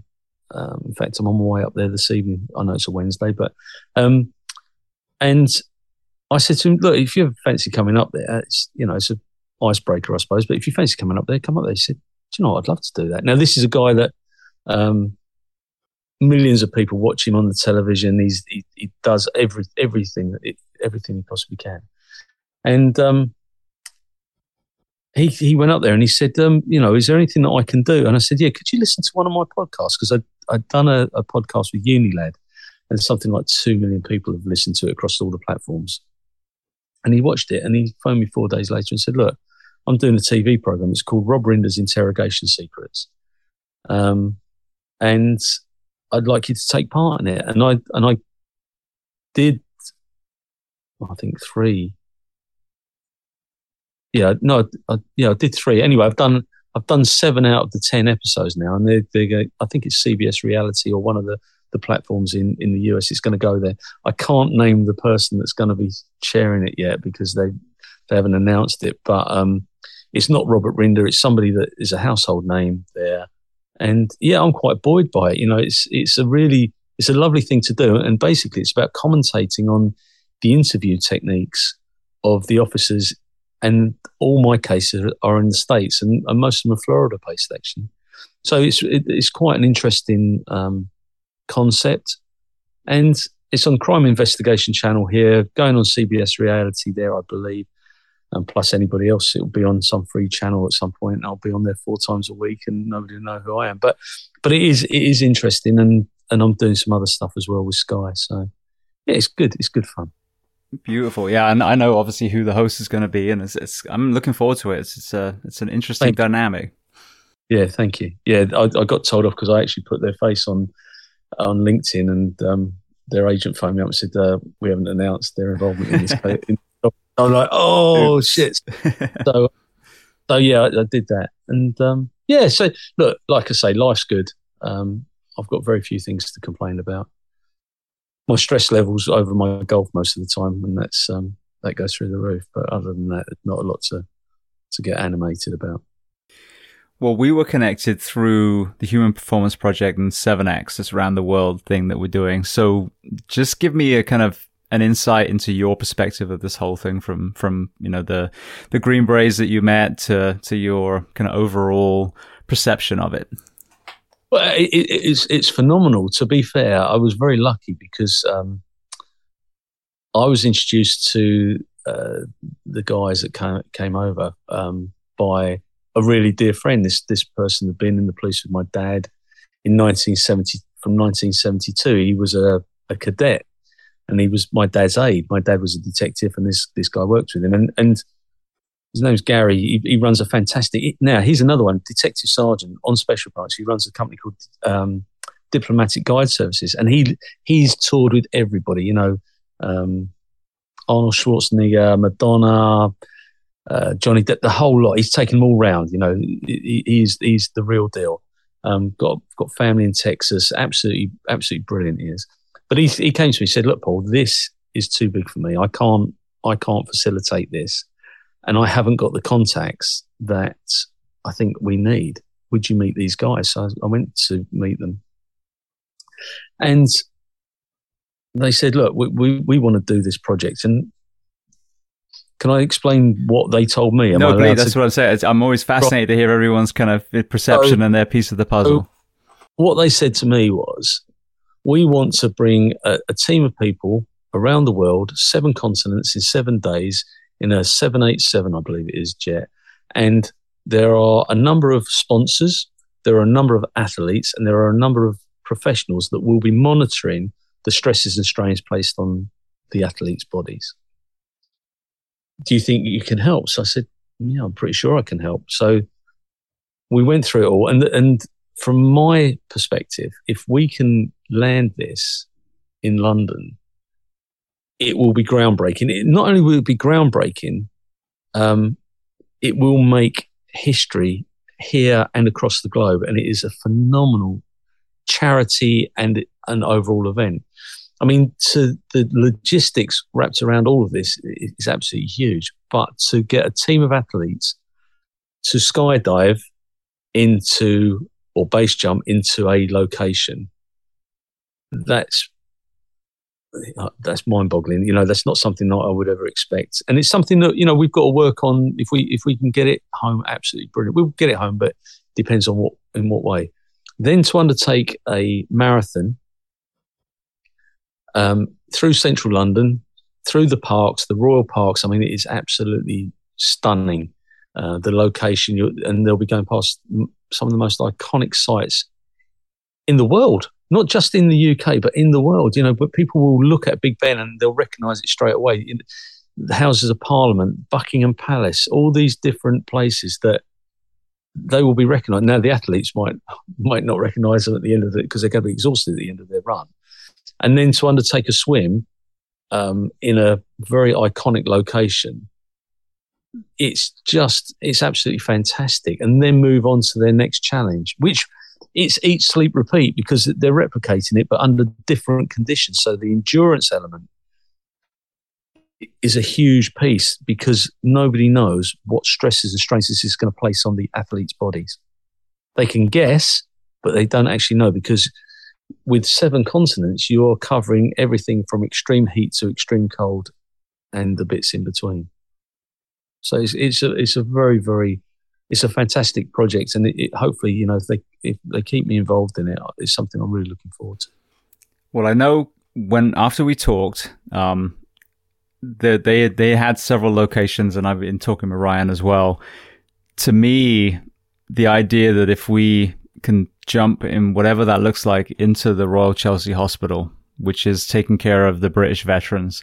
And then, as you said, run around the royal parks, which, will obviously encompass not only the Kensington Palace, Buckingham Palace, but also Princess Diana's Memorial and a lot of our very powerful, war memorials in that area. And then swim in the Serpentine, which is the most iconic swimming venue in central London. Yeah. That is amazing. And what I'm, so excited about with the two trips that I'm making within about 6 weeks of each other is we've got REORG, the Royal Marines, charity. We've got the firefighters charity.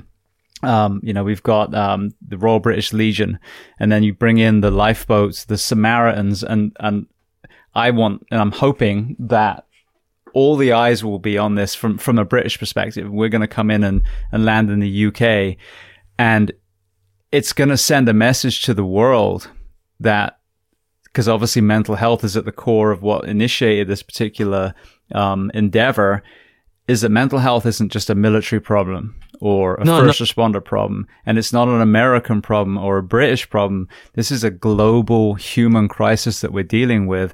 And if Delta operators and Navy SEALs and Green Berets and firefighters and police officers can come together and say, we experience these kind of pseudo alpha professions, I'm hoping that will resonate with the entire planet.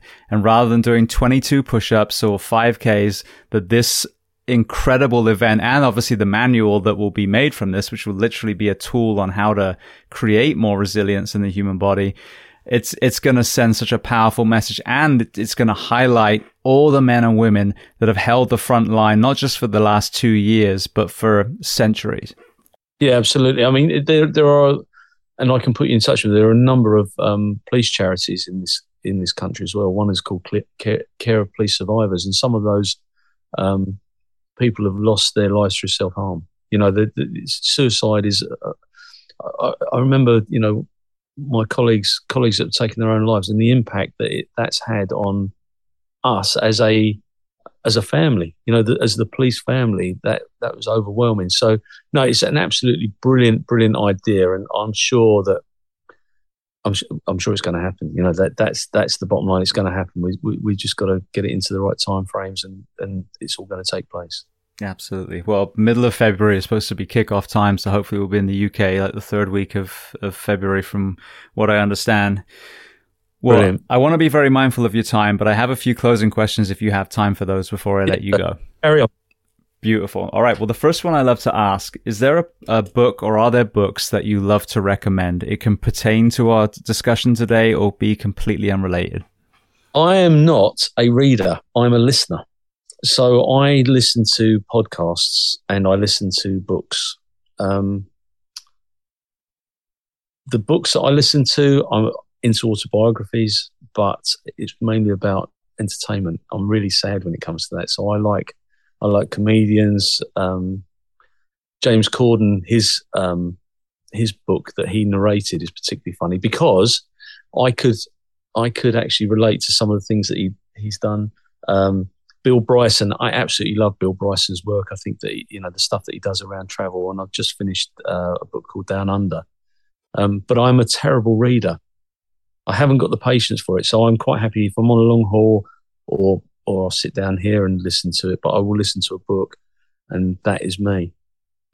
Brilliant. Well, what about films and or documentaries? What are some of the ones that you love? Films. So my go-to film, UK go-to film is Quadrophenia. Okay, now Quadrophenia, filmed in 1979. Sting from The Police was in it. It's all about the mods and the rockers, which is totally alien to the Americans. They won't understand that. But that's my go-to film. My film of all time, I suppose, it has to be The Godfather. I absolutely love The Godfather to a point where it was the first film that I ever recorded on a Betamax video recorder, okay, from the television. And I watched it till it went thin, until it was, until it could play no more. So that's a huge one. But I also like Harry Potter. I like all the Harry Potter films. And it's sad this week, Robbie Coltrane passing, Hagrid. it's another part. But yeah, I do like my films, but I'm a bit of a creature of habit. I always creep back to the old ones. Yeah, Quadrophenia, wasn't that a Who project as well?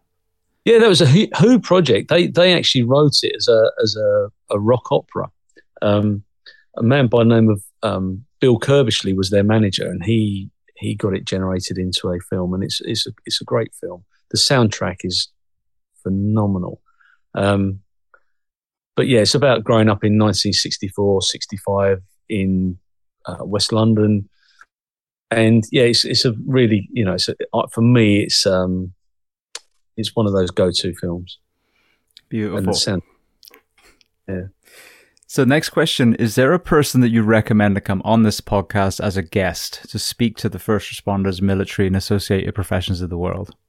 I've got a number of people that I can point in your direction. The list is quite extensive, so I think it's probably better that I send you some of those people.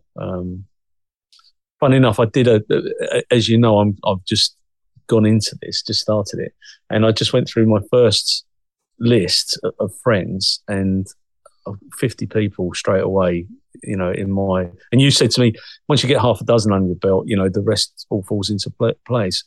But I've just gone, boom, I've got 50 people, so I'm going to have to do some serious work to catch up with the numbers that you've done. But yeah, I've got a number of people that I can put you in touch with, and I will gladly do that. Beautiful. Well, that being said, so tell people about your new podcast. So my new podcast is called X-Job Downloaded. X-Job in this country is the police, former police officers, and downloaded is what it is. We want to download people. We want to get that information from them. And it's that, Grandad, what did you do in the war situation? We want to make sure that everybody has the opportunity to put their version of events and the great things that they did into history, and it will stay here forever and ever. Amen. Beautiful. Where can they find that? Well, I'm going to be launching it on I think it's Acast. I can't remember the name of the platform, but it's going to go onto a platform. And then once that's done, I'll get those details over to you. Brilliant. All right. Well, before we get to where people can find you online, what do you do to decompress? I sing in a band. I'm a granddad. My grandson's called Elijah. He lives in Australia. My granddaughter's Elsie, and they're both under 2. I play golf. I'm massive into my photography. I do my GoPro blogging and all that sort of stuff. So that's my stuff. I used to cycle a lot, and I should do that just for my mental and physical well-being as much as anything else.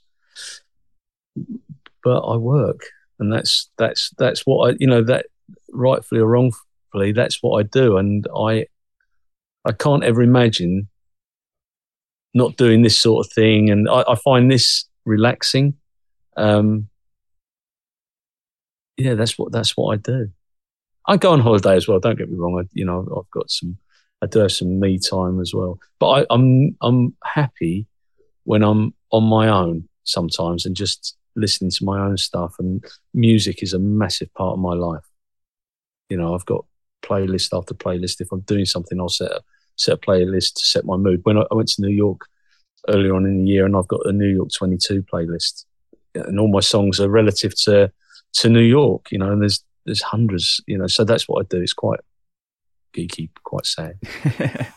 Perfect. Well, I'm sure people are fascinated. I'm sure there's some people in the UK that are even, would love to join your organization. So where are the best places online to find you, whether it's websites and or social media? So my social media, everything is branded X-Job. It's EX-job. And that's everything that you see. It'll be a blue badge. And that's what we do. My X-Job services, that's EX-job services, all one word, .com, .co.uk, and then my xjob.com. No, I've got it the wrong way around. Can we edit this? So it's xjobservices.com and xjob.co.uk. They're the 2 recruitment agencies. And then I've got Instagram. You can find me, Paul Maleary, and that's Paul, normal spelling, Maleary, Maleary. You can find me on Instagram, Twitter, you name it, I'm there. And I'll go to the opening of an envelope. Beautiful. Well, Paul, I just want to say thank you. We've been chatting well over 2 hours now. We had a great conversation in a Starbucks in London not too long ago, but it's been an amazing perspective, and some of the areas we've gone to, whether it's the environment or gun ownership. I mean, it's so important to hear everyone's different lens, because growing up in Essex is very different than growing up in Louisiana, as you said. So I appreciate you being so generous with your time today. My absolute pleasure, mate. And thank you very much. And I wish you guys every success with the project and everything that you do. And I look forward to talking to you all again soon.